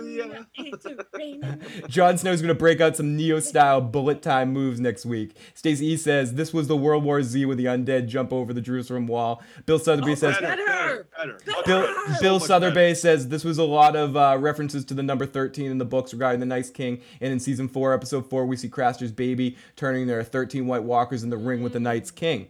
Tom Osterbrook says the guy did a good job saving a seat for John in that boat with all those fuckers trying to escape with their life. Seriously, nice job. Yes. What is he doing? Is he I was striking down, expecting that hooded guy to be something like big and bad. Scout Dakota says, I'm sorry, Katie. Scout Dakota says, I didn't notice that CG part. I was too busy orgasming.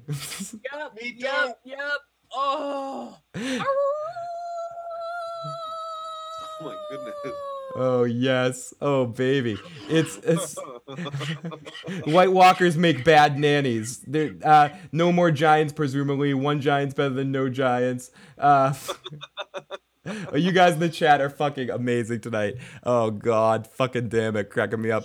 So the bad guys or the White Walker and the Night's King guys watch from the top as John and his group make their way to the sea. As the giants getting in good and kicking some more walkers into the water, slamming them down as he heads out and walks towards the boat to presumably hold on to the side of the boat and float back to the wall. They were just like little ferrets trying to climb on him. And just kept whipping them off. And I wrote sort of the Walking Dead sort of line. The dead own Hardhome now. The dead own this now. Oh, he made sure John and everybody that was... Wait a second. Wait a second. Guys, wait a second. Katie. Macho. Oh, that dude. That dude. So they own Hardhome. As they're watching from the sea, the rest of the men are being killed and added to the army of the dead. Finished off. As one man, one white, the Night's King, comes to the edge of the pier and just gives John the motherfucking eye, and John looks back as the Night's King raises his arms up like, what bitch? Come fucking back as he rises all the dead, like Magneto almost, like pumping it up like, your body isn't made of all metal, is it? He just gives him one of those looks like Magneto gave to Wolverine in the first X-Men movie, like, fuck you, Jon Snow. And he gives John this little fuck you smirk that's just evil. Yep. And John basically said, fuck you, Cohagen, that's the best man, fuck you, Cohagen. And just scream. And that's the end of our episode, sorry. That's the end of it. Anybody out there who thought Cersei had the best threat ever last week, look at my face, it'll be the last one you ever see. No. This motherfucker standing on the shore. And he raises the dead, all those who just died, including that bitch who got eaten by the children, and all of them. Their eyes turn bluey, white, whatever, and they get up off the ground, and they all just stand there and look them down. That's the best. Here we go. You don't need to speak any words when you raise fucking 20,000 Katie, people off the ground. What up, Katie? As Ragnar says, I win. I win. So we go to let's read what the chat room has to say. Scout says, "Watch this, bitch." Bill Sotheby's says, "Knights King" says, "Come at me, bro." Peter Live Music says, "Not the stink eye, the reek eye." The fuck you eye says Auto Matrix. Arya says, "That scene was far out. Yeah, awesome." Scout to Go says, "Yeah, he definitely seen something." Fuzzy Man says, "I think he was doing a political move to Jon Snow. They kicked his ass, outnumbered him, but it was a tiny victory, and he was trying to rub that in Jon Snow's face." It was a battle. It wasn't the war. Well, he was testing all of them. He was seeing what he could do with the humans. And here's the thing. Ultimately, Jon is actually the winner in this because there's 5,000 wildlings plus everybody that went with him that was part of the Black, plus all the captains of the boats, whatever crew came with those boats. They have all now witnessed the fucking army that just attacked. Yeah, someone said in the Dragon just said, this guys, we've finally seen it in action, guys. This is the real threat. Yes. Good point, Dragon. Absolutely. Cersei, Scout Dakota says, "Cersei who?" Cersei boo-hoo says Lunar Incognito. I love that name, Lunar Incognito. Tom says, "The White Walkers move hella slow through 2 seasons at Craster's Keep. What the fuck are they doing?" I think they're gathering their ranks, killing whatever wildlings they have a plan. Whoever those... they've been moving slow for 10,000 years now. But I think they've been biding their time. Yeah, they've been biding their time. They've been circling the wagon, so to speak, building up their forces. So let's get to another voicemail from the lovely Lola from Poland. Hey, Lola, thank you so much. So here we go. An army of Craster's sons. Speaking of Lola says the army of Craster's sons. And I do want to also mention, Lola wanted to point out that, because I thought this was funny.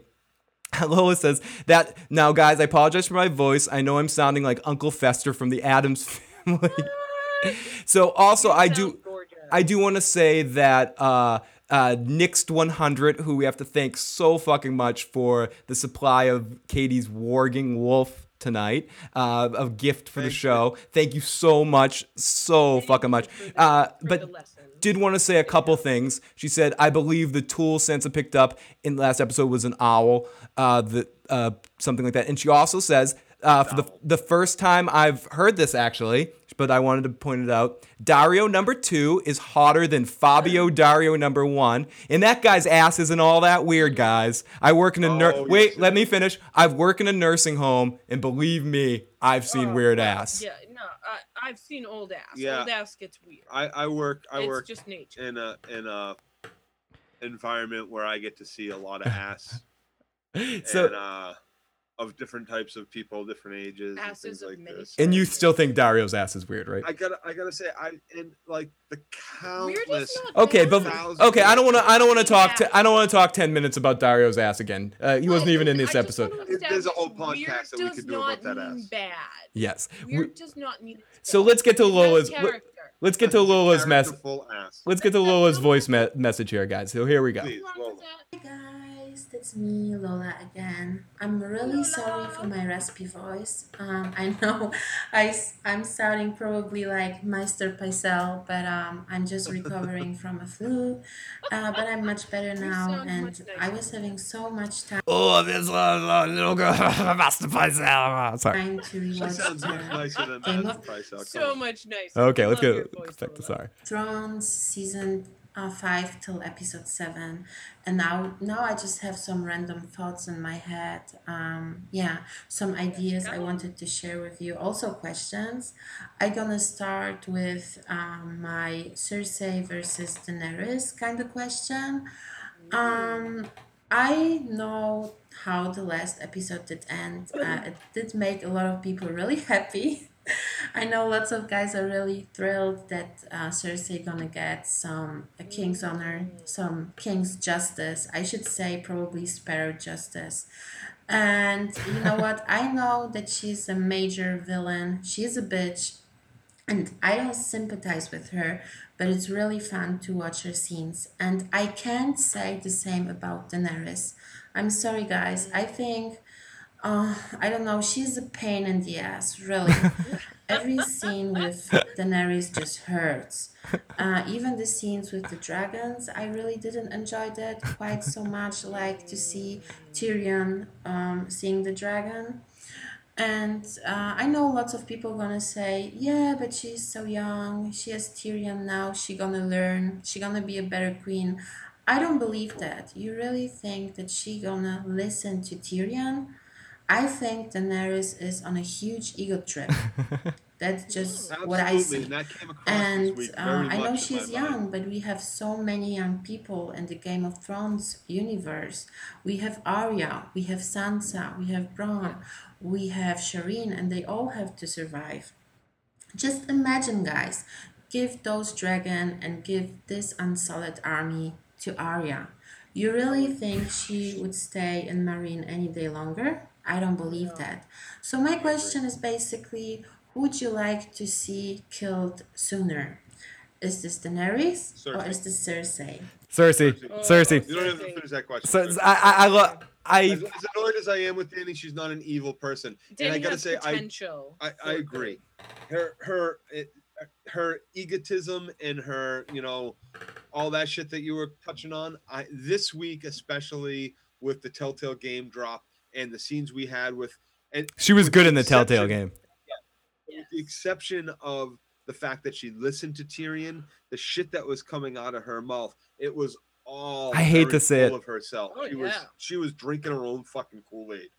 Like I really felt that. Yeah. But I feel like at the same point as realizing she's been drinking her own Kool-Aid, I think she realizes it too, and that's why she kept Tyrion around. She liked the brutal honesty. She liked the way that Tyrion handled her. Yeah. I think she knows she needs someone. And we have she has yes men around her and betrayers, and she knows she needs someone who can guide her through the next steps of all of this. So to answer your question, Lila, I think most people will say Cersei. And there's a second question too. So here we go. And my second question gonna be about Jon Snow and Stannis. One thing I didn't really get from the show, I didn't understand one scene. I gonna get back to the scene with Peter Baelish and Sansa in the crypt of Winterfell, because they did have this conversation that Stannis is coming to attack Winterfell, and I was thinking that Stannis has a contact, or he did know from Peter Baelish that Sansa is around, that she's alive, gonna marry the Bolton guy in Winterfell. But when Stannis was on the wall, he never mentioned any of that. Also, Jon Snow don't shows any concern about his sister. I don't think. So my question is, because I know lots of people are thinking, yeah, Jon Snow knows about Sansa, but he can't do nothing because he's a Lord Commander.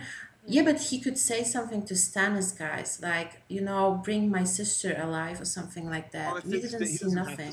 So, like, I just want to know if you think that Jon Snow knows something, if he knows that Sansa is alive, do Stannis know that? He has like a priestess. She should know that. She should see that in the fire or something. So yeah, guys, I'm just really curious what you think about the whole Stannis Jon Snow situation. And yeah, see you in the chat. Bye, guys. Now, I think, thank you so much, Lola. Now, to answer your question from my end, then I'll let Joe and Katie chime in as well. I don't think that Jon knows anything about his sister's whereabouts or anything like that. I'm not even sure if he knows Sansa's alive or Arya's alive. Or no, I think the only person he knows is alive in his family is Bran. And he probably still fears what's up with Bran. I think if he knew that Sansa was there, he would probably freak out and really give a shit about it. I think that would be a scene that we would actually see him finding out that information about about Sansa or about anything about Arya. I think he would care. As for if Stannis knows that, I don't know if he knows that yet, but he'll probably figure it out very soon. Once his scouts kind of scout out the situation, he'll probably be able to figure out. Yeah, it's an interesting.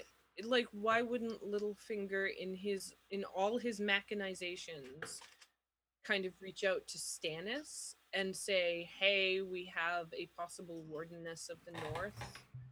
step in and save her, and we can take it all. Curious. Very, very, very, very possible. Well, I got a feeling. Here's the thing: John doesn't know Sansa's necessarily alive, but he doesn't know that she's dead. Last he heard, she was in King's Landing, married to Tyrion, or had escaped that, or whatever.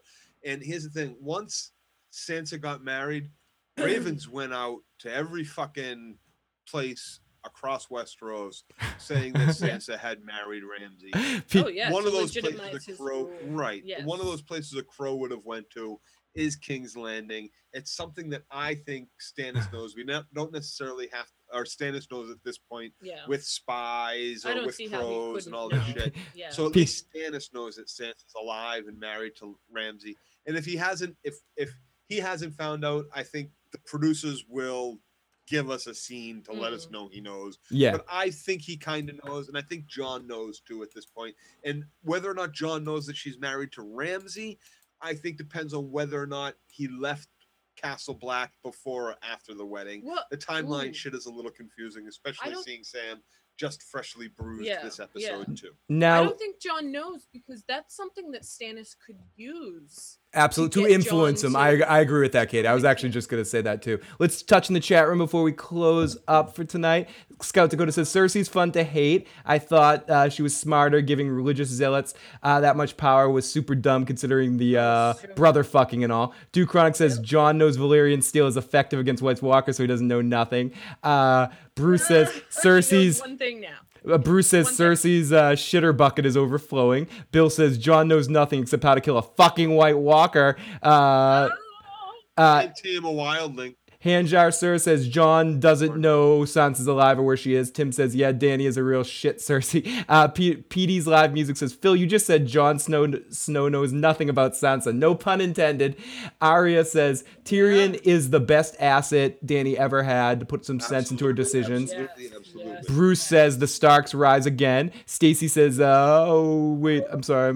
The chat moves so quick sometimes. It does.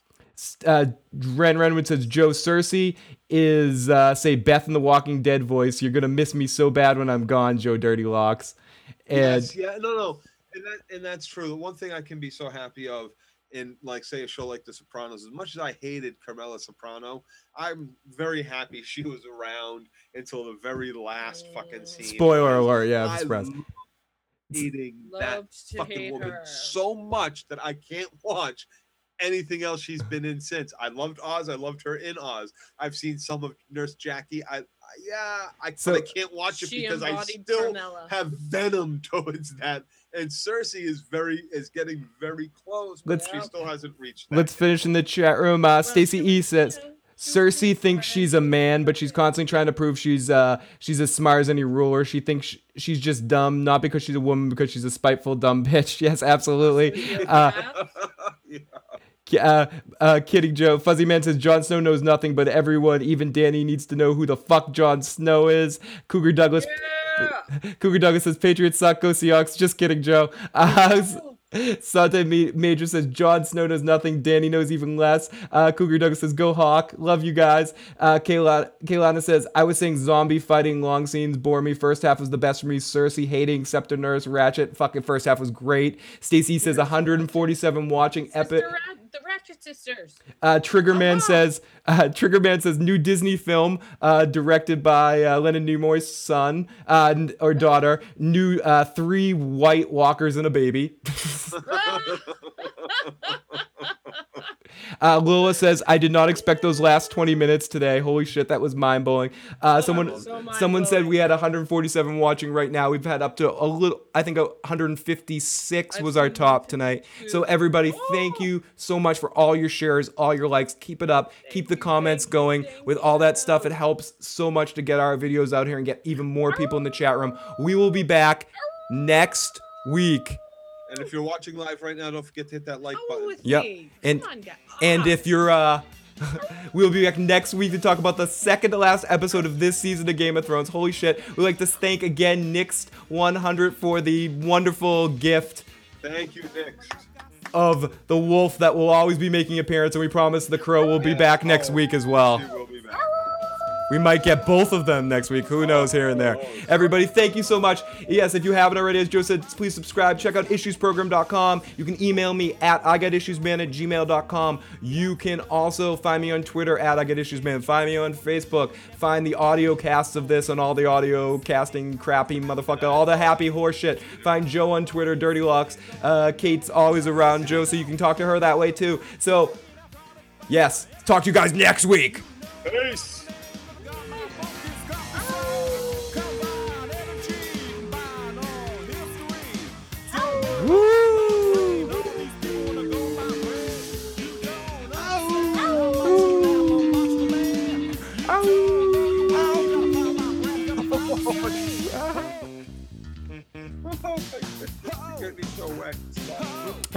Hello, everybody that's listening to the audio cast. We like to give you a special little message at the end to see how many people are listening till the very end. If you're listening to the end, wherever you can comment on this, whether it be on Facebook, Twitter, on iTunes itself, on Stitcher, on wherever the hell you're listening to the audio cast, please leave a comment and say, I don't know, hashtag issue something, hashtag dwarf cock, some sort of message to all of us so we know you're listening to the audio cast to the end. It makes us feel extra special to we know some of you have already done that already, so fucking you guys are great and thank you so much. So hi, how are you? And you, specifically you, Brohawk Riley down in Miami listening to this probably, maybe, or whenever you are, I'm giving you a special hug. Have a good night, guys. Mental hug. Mental, emotional, penis-ish hug. No. Oh, I don't know if I want to give that. Katie, you should give that kind of hug. That's a good hug. It would be special. It would be extra special coming from you. Good night. Goodbye, everybody. See you next week. Hope we didn't. I guess if you've made it this far in the podcast and you're listening to like extra after listening to like however long that podcast with 2.5 hours of us talking about Game of Thrones, you're not gonna get offended by me talking about my penis. Probably not. Not at all. At this point, yeah. No. I think Yay, penis. Yay, penis. See you guys later. Bye. I guess that's what it is. Hashtag issues Game of Thrones penis. Penis love. Penis love. Penis love. Aww. Yay, penis. Yay, penis.